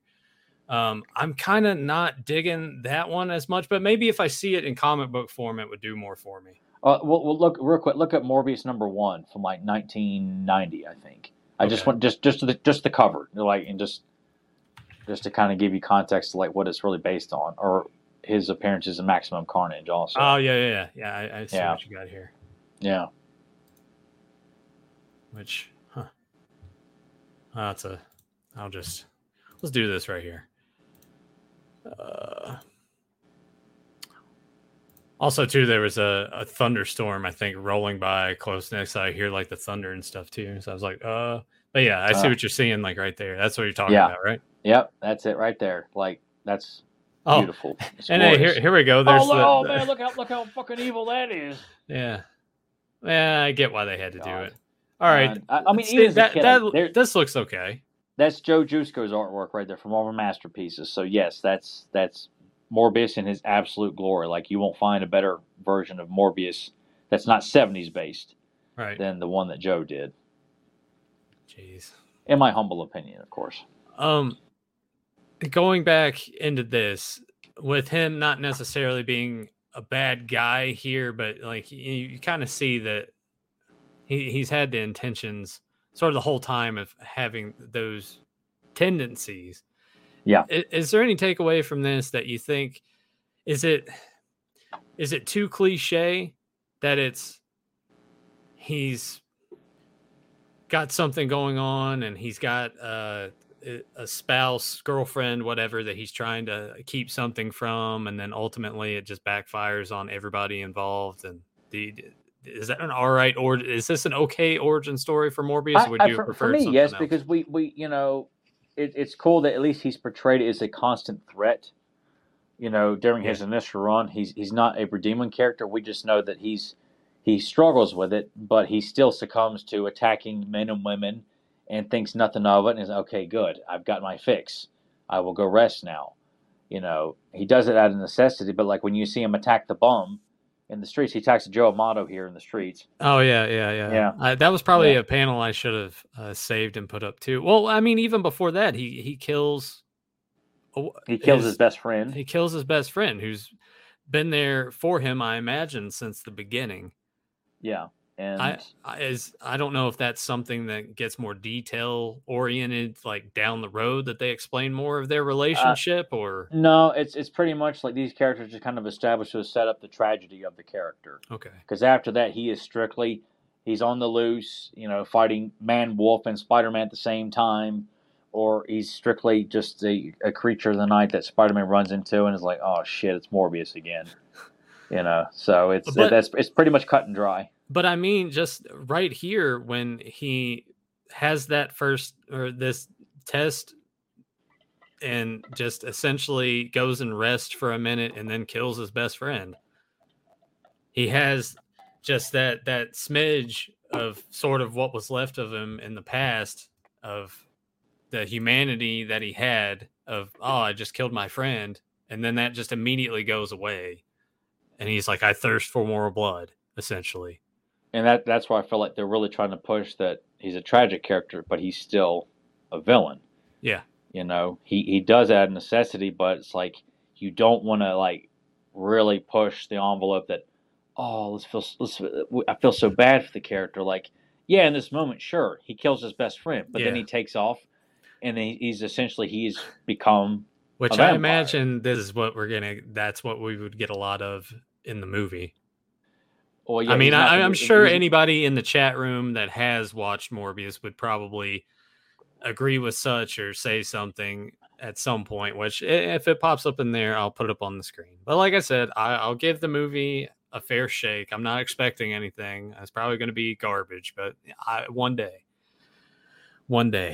when Nathan is completely as bored out of his mind and has had a little too much alcohol, Yeah, he'll succumb to Jared Morbius. Leto in his finest performance. And I'll make sure to make it a point. Oh yeah, I'm sure it's better than his fucking Joker. I'll toast to the screen and I'll do the meme thing and I'll say it's Morbin time and I'll take a big old drink and then we'll see where it takes me. But yeah, he kills a bum as soon as he gets there. Well, no, not as soon as he makes it there. He's sleeping and then wakes up. He's sleeping and Joe Amato came and woke him up. So it was all Joe Amato. He's like, I'm in the mood for Italiano. Yeah. But it's funny. A fake, authentic Italiano. It's funny that the bum has the dialogue, filthy hippies, ever since they blew into town. An honest guy can't bum a nickel in this burg. They're too busy hitting the touches up for a quarter. Might as well. Sounds a lot like Joe. It does, doesn't it? And once again, this isn't also the biting is also implied. Like he's attacked, and there's the yes, and then it's transition. We're into a phone ringing, and it's a TV news service. They're getting a ton of calls now that there's a bum that's dead, and there's what's it say here? A prowler, 100 arms. And that's when we get the silhouette shot, which I didn't put up here. That will focus maybe. Right maybe there in the bottom corner. Yeah, in the bottom corner over there. That lizard is with Spider-Man, which I think do I have this image? I do have this image. Look at that beautiful splash page there, people. Look at it. And we have Spider-Man trying to figure out, monologuing within his own mind of then what's Doc Connors going to do? How much longer do I got in this? And it turns out he doesn't have much longer because that whole Jekyll and Hyde thing's really coming into full force. Like it's reaching the point where there's not much Doc Connors left in Lizard. And that's when he's like, no, fuck this. And he breaks away and Spider-Man's like, you idiot. You're just going to fall to your death. So he ends up saving him. And then when Doc Connors is still there, he's like, oh, yes. We haven't much time, pretty much. Yeah, because if this is the cartoon, that would be when the commercial break. Yeah. No. Oh, my God, Dr. Connors. Fade to black. Yeah. Oh, man. And they're like, oh, my God, is he going to die? No, I'm a fucking kid. I'm not stupid. Yeah. Well, I don't know. Some of that shit pulled me in when I was a kid, especially with for whatever reason, the Batman 60 series did that for me a lot. Well, Batman 60 series and the animated series of Batman is one thing, but the Spider-Man animated series, by that point, I'm like, would you stop acting like Spider-Man's going to die like the minute you go in for the first two minutes of the cartoon? So they pretty much did it in a way that was just so predictable, much like wrestling these days where someone does a dive to the outside, there's going to be a commercial break. Yeah. And when you do that at the beginning of the show, I'm sorry, we have more show to go. Yeah. You telling me that Spider-Man dies, and they're like, no, like it's just. I heard that there was like a lot of drama and silly bullshit going on with the Spider-Man show too, but it is. I mean, like some of the visual designs look pretty cool in the show. Like Dr. Octopus looks good. I like Shocker and Scorpion and Rhino, and Chameleon was really cool, even though he doesn't talk, which is bullshit. Yeah, Red Skull's in it, Vulture's in it. I don't know. That show sucks. I did like the Insidious 6 though. That was cool. It wasn't like the basic Sinister Six, but it was a cool group, which I always freak out when I see the Sinister Six in general, even if it's like a different roster of the characters. No, yeah, I always that freak out about that. Yeah, I think if there was. I imagine there's probably going to be a new Spider-Man animated show soon because they've been coming out with so many the last 20 years, which the only one, the true standout to me is Spectacular Spider-Man. Yep. Even if you're not a fan of the look at first. Hey, at least it's classic. It's still 2D animation, not 3D bullshit. But story-wise, it's very strong. Oh, and God, that's what sucks. Good fights. Yes, very good fights. And I will say, and I don't know if I've ever told Nathan this, but Robert Englund plays the Vulture in Spectacular Spider-Man. Well, that's not what No, I'm not saying that. Oh. I would love to see Robert Englund play a live-action Vulture. Because, damn it, he looks like the Vulture.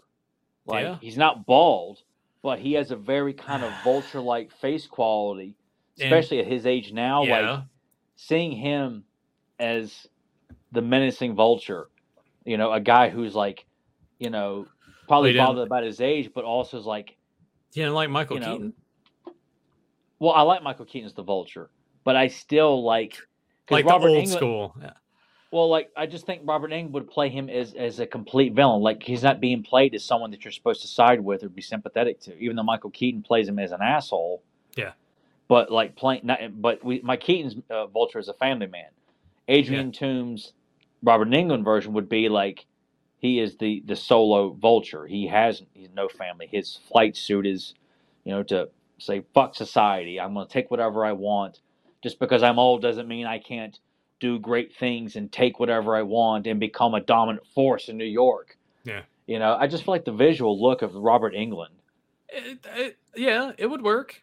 But at his age now, it might be a little difficult. I think he would like to do it. That's what I'm saying. At his age now, I like the idea of him playing the Vulture because the Vulture is an old man. Oh, yeah, but I'm saying at his age now, I don't know if Robert Englund would feel like up to. I don't know. The money would probably be good enough for him to be like, I'll do whatever you want. Yeah, at least he wouldn't have to cover his face up in makeup or anything like that. He's That's playing, he just would have to wear a suit for like close-ups and things like that, and CGI would do all the rest. But I still like Keaton. That was the only good thing about Homecoming. The rest of the movie was a piece of shit. I like Marissa Tomei as Aunt May. She could have been a good Aunt May, but see, everything started really good in Civil War. Like Marissa Tomei is Aunt May. Tom Holland as Spider-Man. Great, wonderful things are coming. No, fuck that. We're going to get really silly and goofy and make sure everything is like a really bad teen comedy as opposed to telling an up-and-coming story. The biggest problem coming-of-age story. The biggest problem with it for me was just the whole thing of like him wanting Tony Stark, the father figure. They were all about sucking on Tony's balls all through all the Spider-Man movies. The other Spider-Man movies are stronger than that. Yeah, Andrews, say what you want about Part 2. It's got a shitload of problems, but at least the Gwen Stacy, Peter Parker stuff makes Part 2.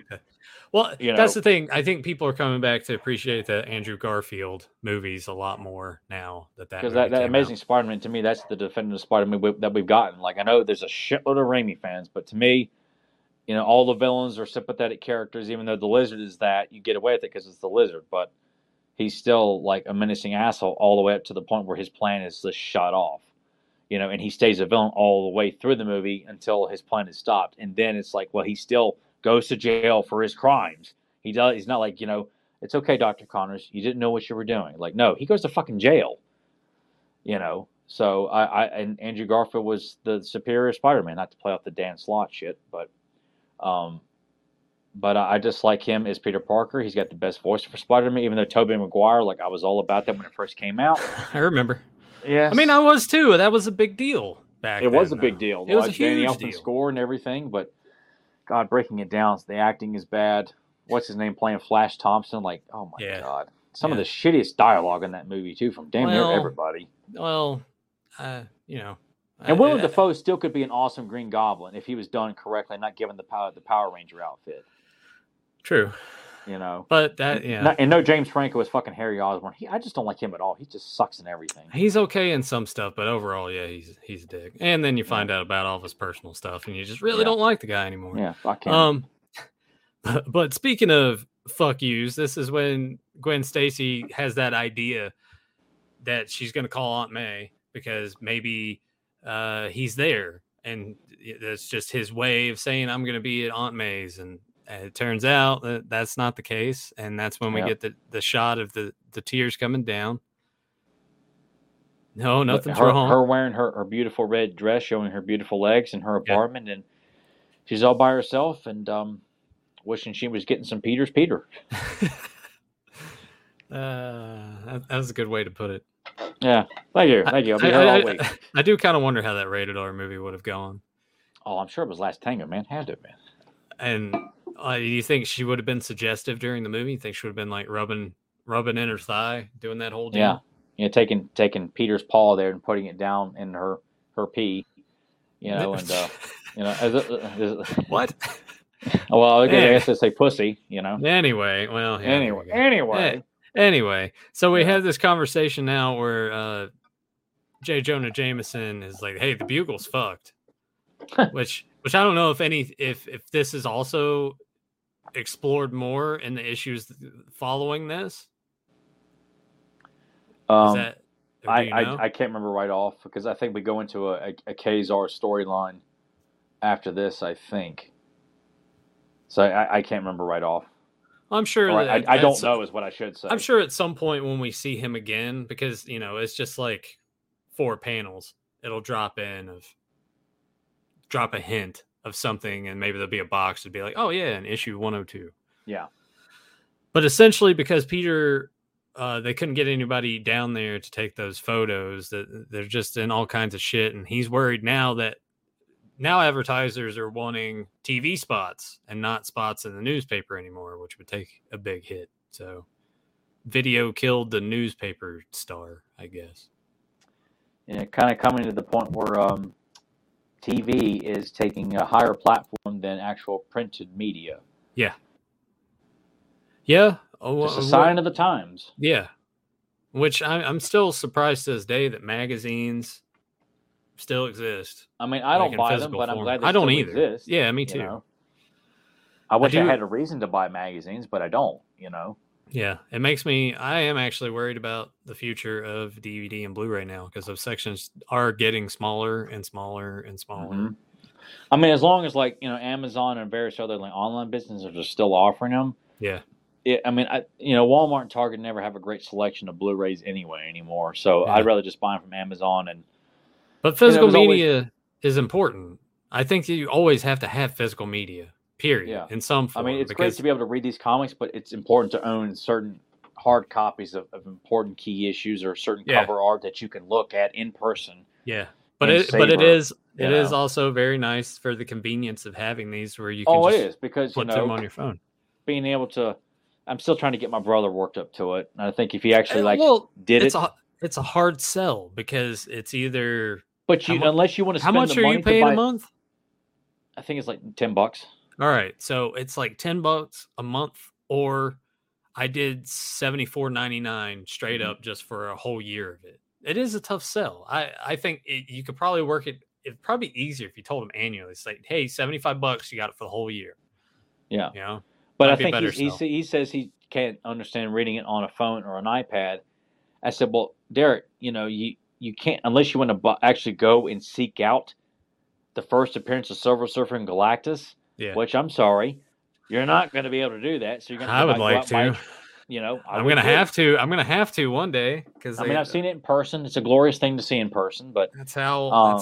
But unless you want to go and buy a bunch of trade paperbacks, Yeah. Which those things cost money, and you got to keep seeking out the volumes that have the issues that you want. Yeah. And that's reading hard copies, but this allows you to hey, if you've never read this particular issue, you don't have to go buy it. Just go look it up, read it. If you like it, then you can go buy it and add it to your hard copy collection.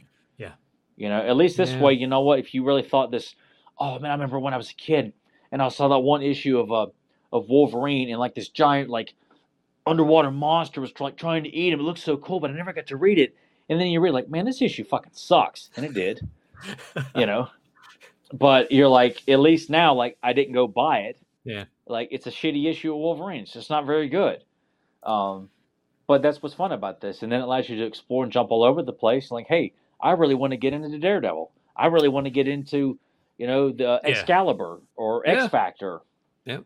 And then you go and start collecting. You'd be like Nathan, go buy the figures, go buy the hard copies. Yeah. Buy you some T-shirts or some tank tops on TeePublic. Or buy some of these trading cards. Yeah, buy trading cards. With some choice, Jim Lee, interpretations of the villains there. I mean, how fucking awesome is that? Yeah. Or better yet, someone is really good to you. Here's that you really wanted, Marvel Universe, Marvel superheroes. Oh yeah, hey, who got you that, by the way? That's what I'm saying. Your best friend here's that.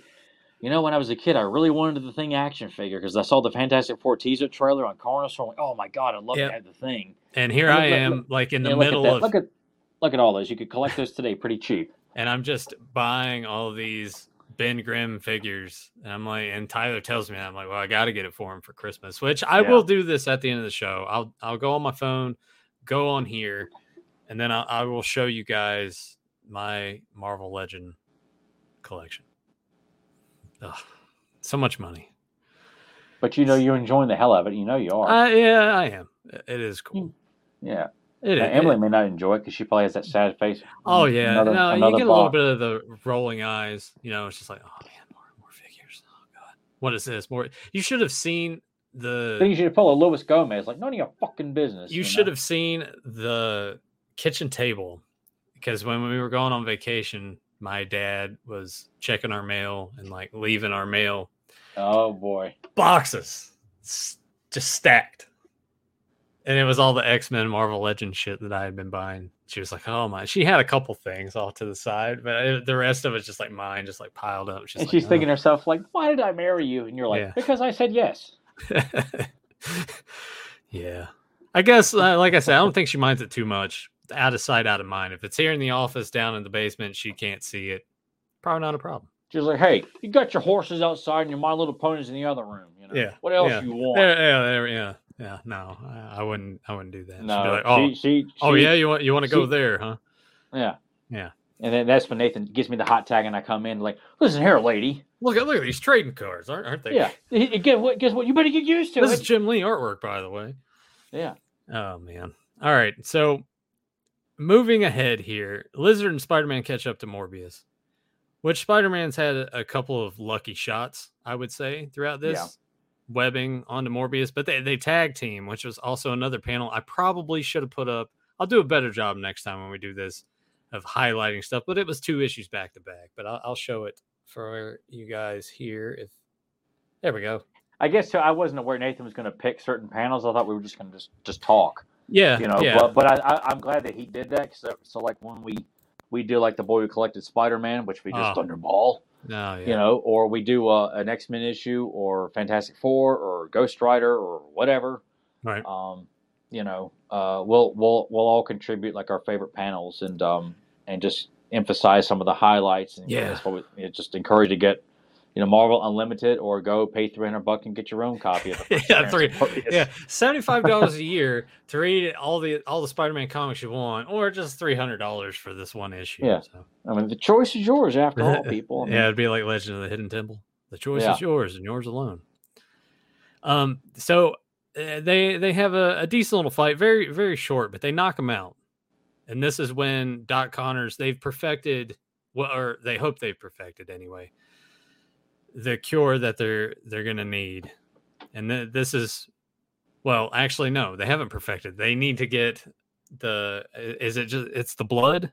Yeah, it's the blood from him. So they have the enzyme in there to put it in the thing that they've concocted in the vial. And this is when Doc Connors drinks it. He starts to turn. He's all good. His arm is gone again. And this is when it's like, oh, hey, Spider-Man, it's your turn. It's when Morbius was like playing dead, I guess. It's like, no. Yep. Flips him over, and this is when Morbius takes off yet again. And this is when we hope that Spider-Man can actually catch him, which he does. But he's getting dragged along for this flight, which I can't imagine what that would have felt like for Morbius. Because he just seems more of like, it's not a flying ability per se. It's more of that he can just sort of take with the wind and glide. Yeah. But he runs into the bridge because Spider-Man's way hurt like a son of a bitch. Yep. And they both fall in the water. And that's when Spider-Man decides is it either here that he's got to web Morbius, or try to find Morbius to web him, or go after this cure. And he assumes Morbius is dead because he ain't coming back up. Well, I mean, being hit at pretty high speed against the Brooklyn Bridge, or the George Washington Bridge, one of the bridges in New York, and then falling into an extremely deep river. I think most people would assume you're not coming back up, but it's not the first villain that falls to the. But this was a cool way to make it ambiguous. Yes. As to, is he dead? But it leaves the door open for him to come back in the future. But Spider-Man webs the vial, takes a drink. They have a cool shot here, which is probably another panel I should have saved and showed off, where it's just like arms. You see him like briefly freaking out for a second. Wish that would focus a little bit better, but yeah, you get the general idea. And he's back to normal, which I was looking here at the bottom. And yeah, they show like the rips where his arms were there, but I guess maybe his arm is blocking the holes in that last shot of him and Yeah, Doc just Ock. probably something that Gil just probably missed. But you know what? Hey, just shows something that implicates that the arms are gone. Yeah. You know, you've only got so many panels to get it all in. Yeah, but they just assume that he's dead, and then we get the well, it would be I'm assuming this is like the French pronunciation because Fin in silent movies meant in, so finished, like finished question mark. So it leaves it open for Morbius to return, which of course that he does. Yep. Which was there's probably, and you probably had the answer to this. There's probably somebody in the chat. Grim probably knows. You mentioned before that there were villains that would be brought in just one off. You never see them ever again until probably 20, 30 years down the road, probably present day now, where someone gets the idea of like, yeah, hey, Brian Michael Bendis was like, hey, you remember that real shitty villain from the series? I'm going to make him the leader for this new super team. Yeah. He was all about using like obscure villains, which to a certain extent I can appreciate, but sometimes like, man, that guy really sucks, dude. Yeah, like that dude sucks. But were there other villains at that point that haven't like showed up once and have never come back ever again? I think of like Mirage, Cyclone. The Schemer was in like a story arc with Kingpin for like I think 3 issues, and that's it. I know there's some others like, but those are the ones that come to the top of my head like right now. I mean, there's some like others like Will-O-Wisp that I think was like a few appearances, but yeah, those are some ones that were like literally they're in one issue. Like, and I think what was the name of that one? It's like a team up issue with Spider-Man and Nova, and like they're like tied to like a missile that goes under, or like or something heading into water. I forgot what his name is. It's another like throwaway villain. Yeah. But some of these villains like could show up like in another book, like they could show up in, you know, an old like throwaway Iron Man issue or something like that. Like the Beetle, which I always associate as a Spider-Man villain, would show up. You know, he fought the Fantastic Four or Human Torch mainly, and he also fought Iron Man.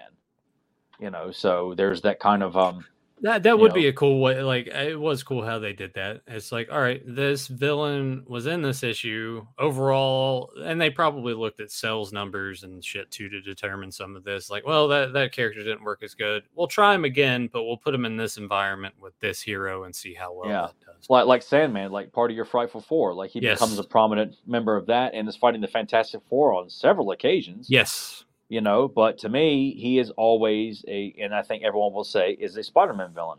Yeah. You know, but it's fun. That's what's so fun about this, that you can cross-pollinate these villains in any book you want.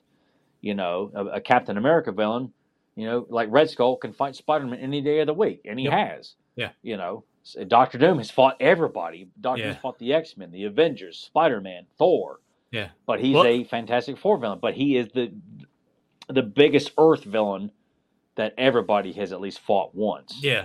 Well, going back to Sandman, it's interesting just because he goes from basically playing second fiddle in Frightful Four to, you know, he'll go and fight Spider-Man and be like the main focus. But there's been times too where he's had the outfit change, because you know what his outfit most of the time in Frightful Four looked like.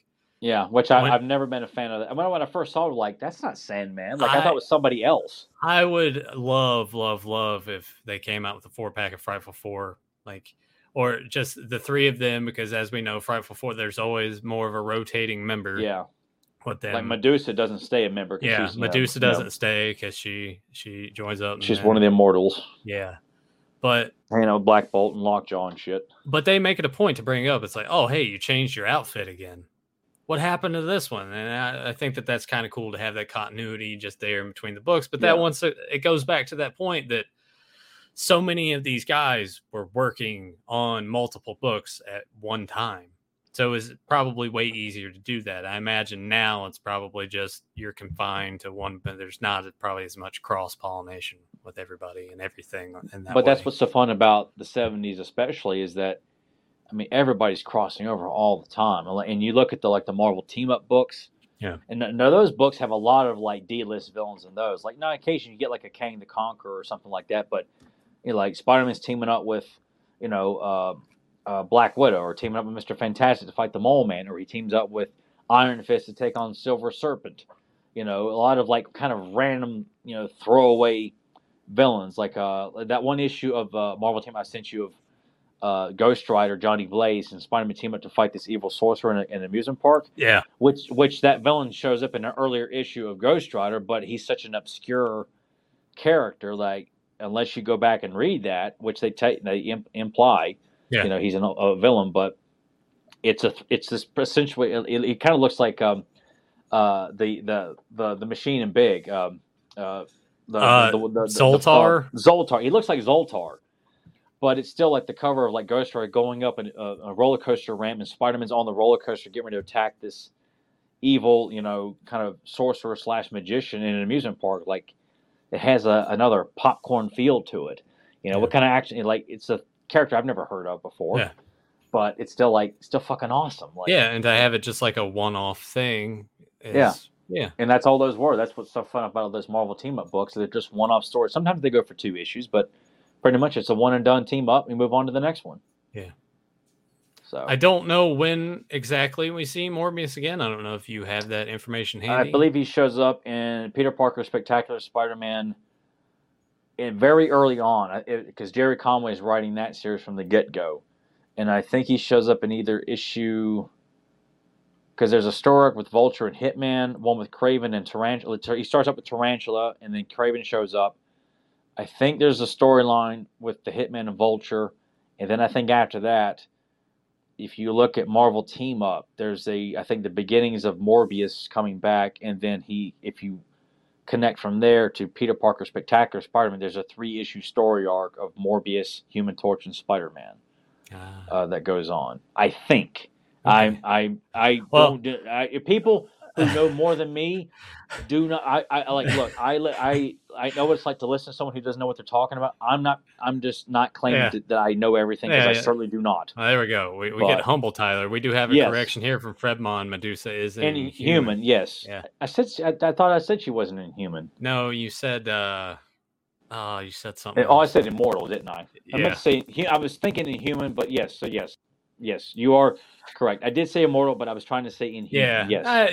Hey, we're gonna get tongue tied all the time. If you see me looking there, look. When we talk comics, I appreciate people correcting me, because comic book information needs to be corrected. So, I see people out there who don't know how to pronounce, like people in the industry. They can't pronounce their names fucking correctly or whatever. So yes, I'm all about. Hey, that's why sometimes I don't even try. Yeah, so I don't want. I encourage people, if we say something wrong doing this, please throw it out there. Let me go ahead and pop this up. Graham said this: Filmation 60s Batman cartoon might be getting a Blu-ray soon. That'd be interesting. That's awesome. It's always nice to see those old. I want the Fantastic Four Hanna-Barbera show to be released. Yeah, I want that one and the other one that came out in 1979 with Herbie the Robot. Yes. I want them both. Which I think that got a release in the UK. Of course, the UK gets everything. They get them. Spider-Man is Amazing Friends. I think they got the 81 series Spider-Man over there. Yeah. I want the 60s like Submariner cartoon and like the Thor cartoon and the Captain America cartoon. Like pretty much use like shots from the comic and just slightly illustrate them. Or animate them, excuse me. Nothing wrong with that. Yeah.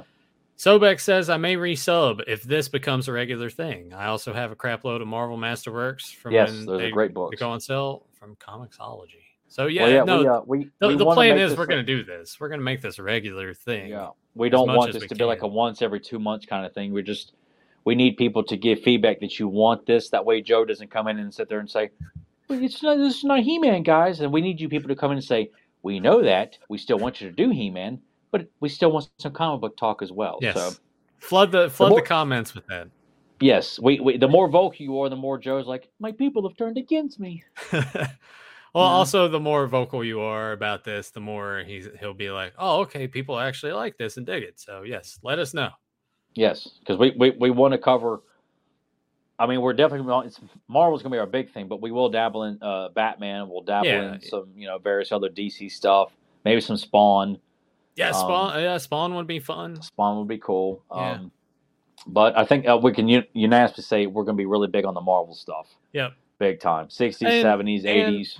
And accessibility on the apps from there helps quite a bit too. Yes. Because I would prefer not to get a shitload of viruses on my computer, unlike Joe Amato. But hey, here you go.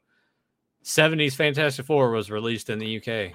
Yes, so, of course it was. Damn it. Yeah, so hey Graham, if you got a rip of that anything, feel free, hit me up. I'm gonna get there's a nice illustration of Herbie the Robot on TeePublic. I want to get in a tank top at some point. I've been meaning to do that for years. Because I like Herbie the Robot. Yeah. I wonder if Grim likes Herbie the Robot. I could imagine like Grim probably appreciates the character. Maybe. Yeah, but he might be quite vocal and say he's a piece of shit. He's a caveman. He's a caveman. Let's pop this up from Simple Tricks from earlier. How many of Spider-Man's enemies were Peter's friends and Spidey's friends Peter's enemies? Wait, I gotta, because that yeah, read it for yourself. Question. How many of Spider-Man's enemies were Peter's friends, and how many Spidey's friends were Peter's enemies? I got to think about that one because that's hurting my head. Like, yeah. Spider-Man enemies that were Peter's friends. So Harry Osborn. I wouldn't say Norman Osborn was a friend. I'll keep it up just so you can continually read the question if you have to. The original group of like the classic, villains like the Enforcers, Sandman, Electro, Mysterio, Kraven, Chameleon, Doc Ock, Doctor Doom, Vulture, Lizard. Well, Lizard Dr. Connors would be a friend of Spider-Man, but an enemy of Spider-Man as well. So I guess you could say, well, fuck. Like Harry Osborn was like the only one I can think of, at least for a big run of Spider-Man. Like Black Cat would eventually become an ally and lover of Spider-Man / Peter Parker. Oh fuck! We keep doing this. I could be here till 10 o'clock. Yeah. But I like that question. But if we have any more questions from people in the chat room, like comic book related, throw them out to us, and then we'll wrap this thing up. Yeah, I'll talk. I mean, we specified before we didn't really start going to conventions until 10 years ago. So in my younger days, they didn't even really have anything close enough to us in our younger days to go to. I've been to like a really big one in Charlotte, and then the ones we have been to around here were like really small, but they were all comic book based. There was no costumes and stuff like that. Like that's like where I bought The Death of the Green Goblin, and I think Spider-Man the first appearance of Beetle in Spider-Man, not his first appearance, but the first time he fought Spider-Man. I bought that there for like $20. I was like, I was so proud of that. Sobek had an answer for it. Todd McFarlane, back when Spawn was just coming out, only 2 issues. I gave my friend my issue number 2 because he went with me on the trip. Good thing about that, though, is Spawn still relatively cheap to collect. I assume that if that movie with Jamie Foxx, or if there's anything about that's been a long time ago. And now it's just gotten to where McFarlane says some big news is coming later this year. And then later on this year, some big news is coming next year. Like that, I swear to God, like the last time it was brought up, which was like right before Comic-Con, he says some big news is coming. You keep saying that. Like, like Spawn is still a relevant character. I don't think you need to become like a snake oil salesman and just keep as if like the project's going to die. How about you show people an actual production still of the actor as Al Simmons? Not as Spawn, but just as Al Simmons, to let people know, hey, we are in pre-production, and here is some concept work, or just something that's other than.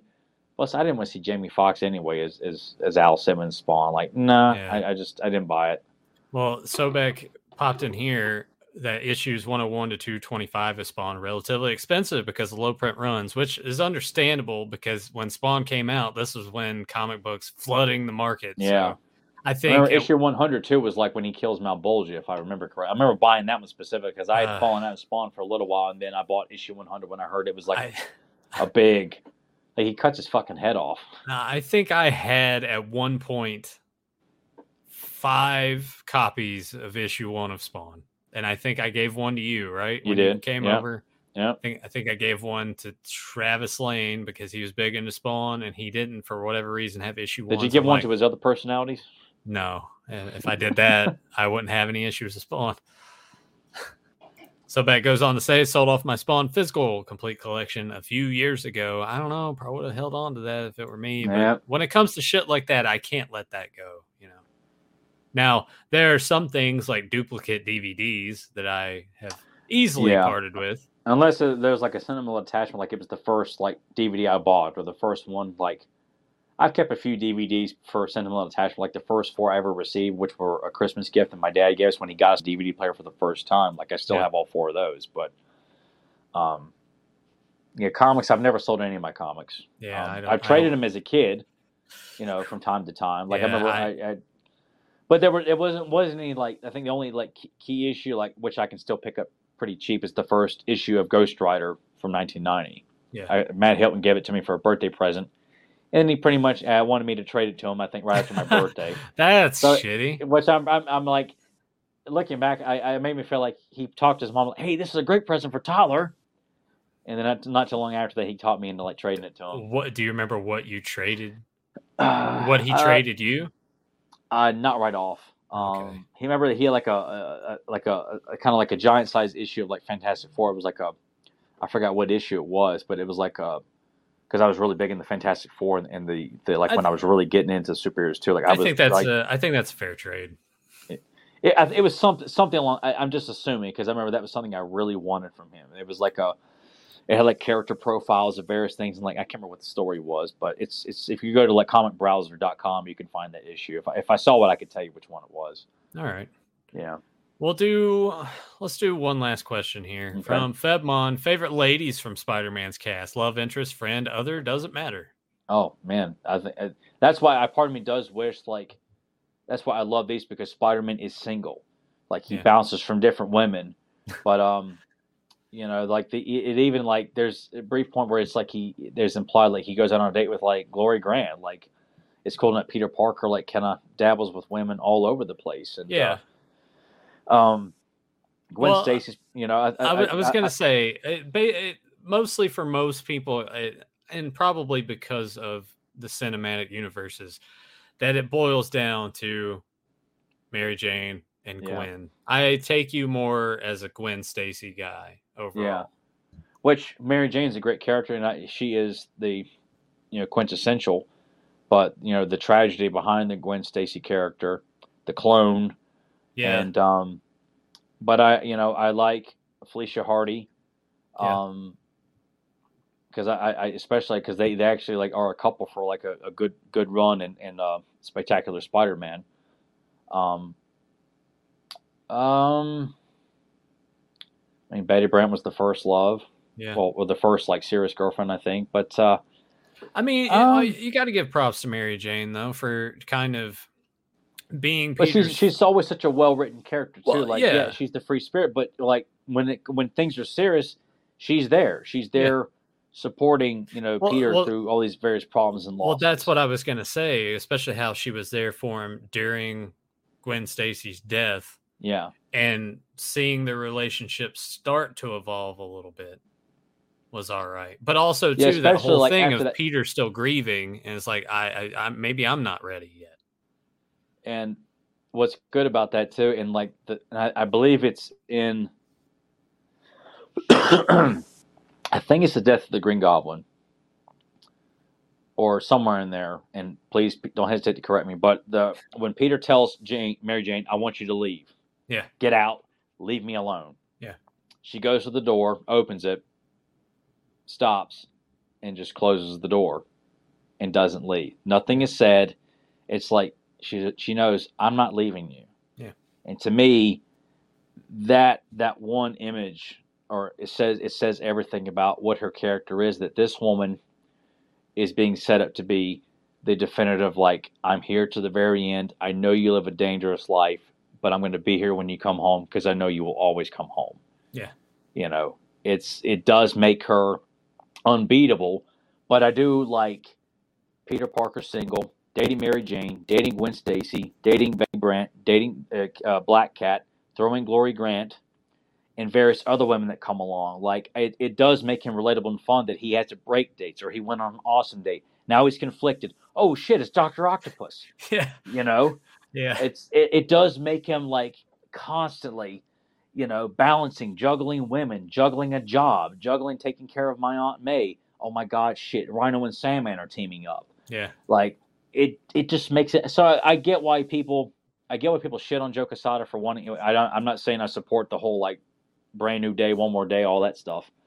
But I do understand his logic of like, we want Peter Parker single, because he is very relatable single. That's Right. why reading Ultimate Spider-Man in the beginning was so much enjoyable, because it's going back to where he's in high school, and I found that very relatable because we were in high school at that time when that book Oh yeah. started. So I Yeah. found it very relatable, like being, dismissed by girls and picked on, or not seen upon as anything, significant, amongst your peers, because you're nervous, you feel negative about yourself, the self-esteem is not there.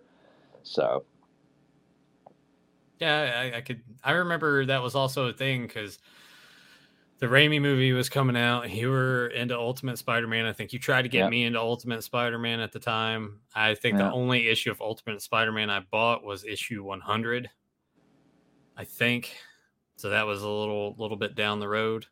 yeah, But yeah, that would be another series I wouldn't mind digging yeah. into I a little actually more went thoroughly. back a couple weeks back, like before I went to the beach and while I was at the beach, of just like reading the first, like, all the way up to where Venom is introduced in Ultimate Spider-Man. I don't like the symbiote stuff in Ultimate Spider-Man. I didn't like it at all. But the introduction of Doc Ock, the Kingpin, Craven, and the Enforcers, I thought was really well done.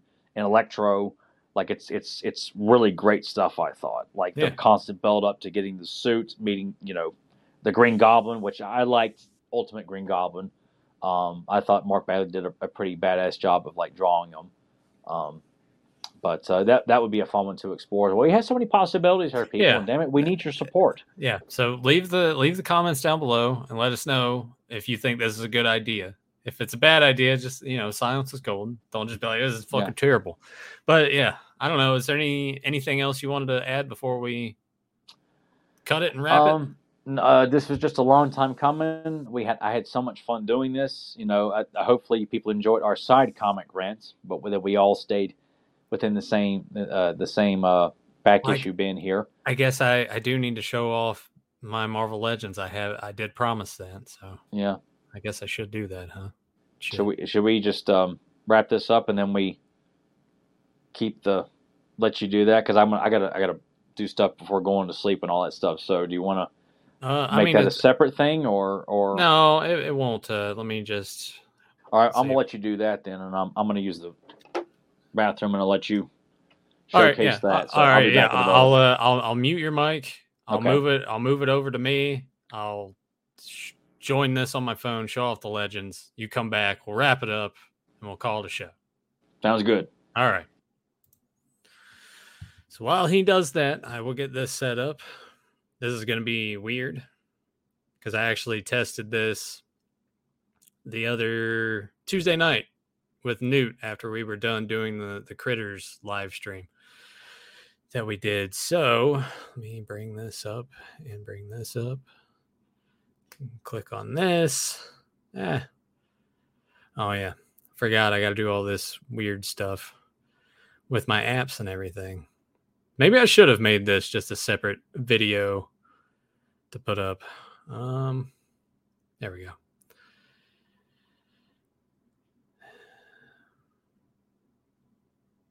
Get that. Oh my God.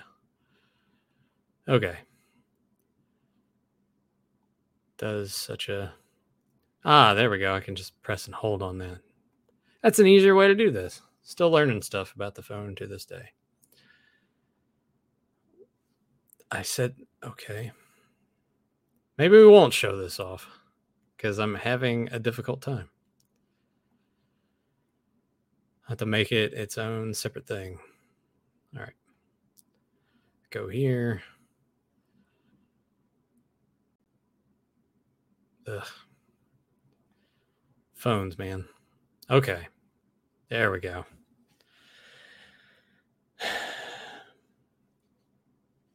Gotta do all this weird stuff. All right. Now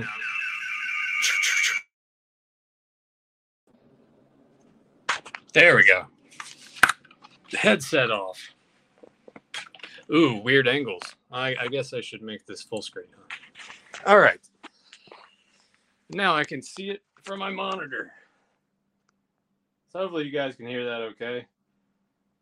I got that. Got my Fantastic Four stuff.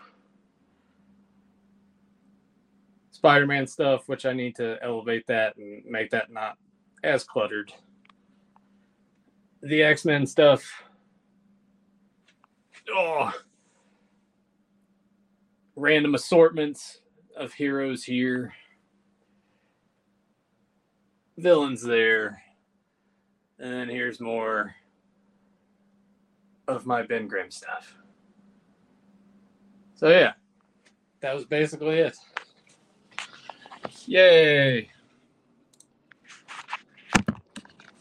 Oh.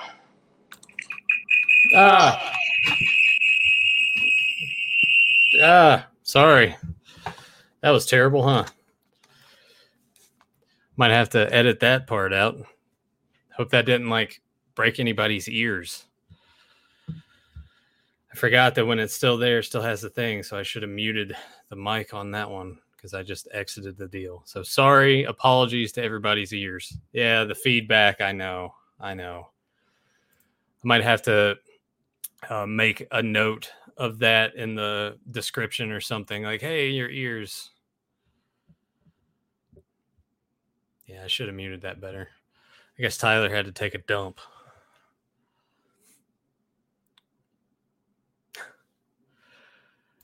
Yeah, with Graham with the feedback. What's this? You've got same ceiling as Joe Amato, Fans Power Podcast fame. Yeah, I do. Fedmon, yeah, the Spice Racks. The Spice Racks is something that that's what I had. That's what the classics. That's how I have them set up. So it sets everybody up higher. I'm going to get those and do that for the Spider-Man shelf. Yeah, I had feedback, Tyler, when you were gone, since this was on here, and I had it down there, and it was close to the mic, and it's like, Jay, because I forgot to mute the mic on this, too, on the way back. So, yeah, it's a good thing you weren't here for that. It probably would have pierced your ears and blew your eardrums out. Not too mad. Hey, you should check out Nerdrotic on YouTube. He's a former comic shop owner with awesome takes on the industry. I would hate to be an owner of a comic shop. That just seems like that it'd be so much worry about the shop could close at any moment, you know? Yeah. Unless your bread and butter is turning over vintage issues all the time. The stuff that's constantly going up in value, stuff that you can easily turn over and make a profit. But the modern shit, if your store is strictly based on the modern stuff. Yeah. You're just going to have to rely on hoping that you got good statues, or if you got a lot of collectibles. Or if you have to, it's probably why there's a lot of Funko Pops in shops, just because they know that people will come and buy those. So. Yeah. All right. Well, we will go ahead and wrap this up. Hope you enjoyed that little piece of my collection. Once again, apologies to everybody's ears, especially those wearing headphones. That was probably terrible. I'll have to go back and listen to it. But I hope you guys enjoyed this. Like Tyler said earlier, and I've said a couple of times, leave comments down below. Let us know if you like this. Let us know that you're looking forward to more of it. And make sure that you like this. Make sure you share it. And subscribe.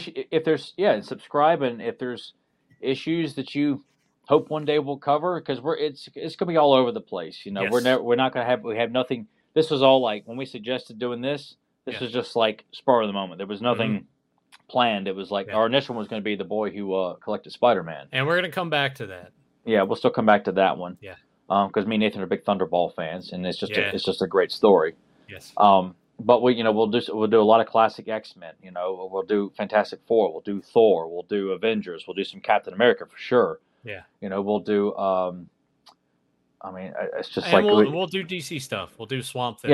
Yeah. We'll do Swamp Thing. I want to say the criteria though. Try to make it just Marvel or DC, and then just try to make it probably 1995 backward. Just to do. Well, that. The only modern thing I would ever want us to do is the Ultimate Spider-Man, and that is it. Yes, that too. Yeah, that's about maybe Civil War. That's about as modern as I'm going to get, because I did enjoy Civil War, but I stopped reading modern comics not too long after that was over. Oh, we had this from Sobek.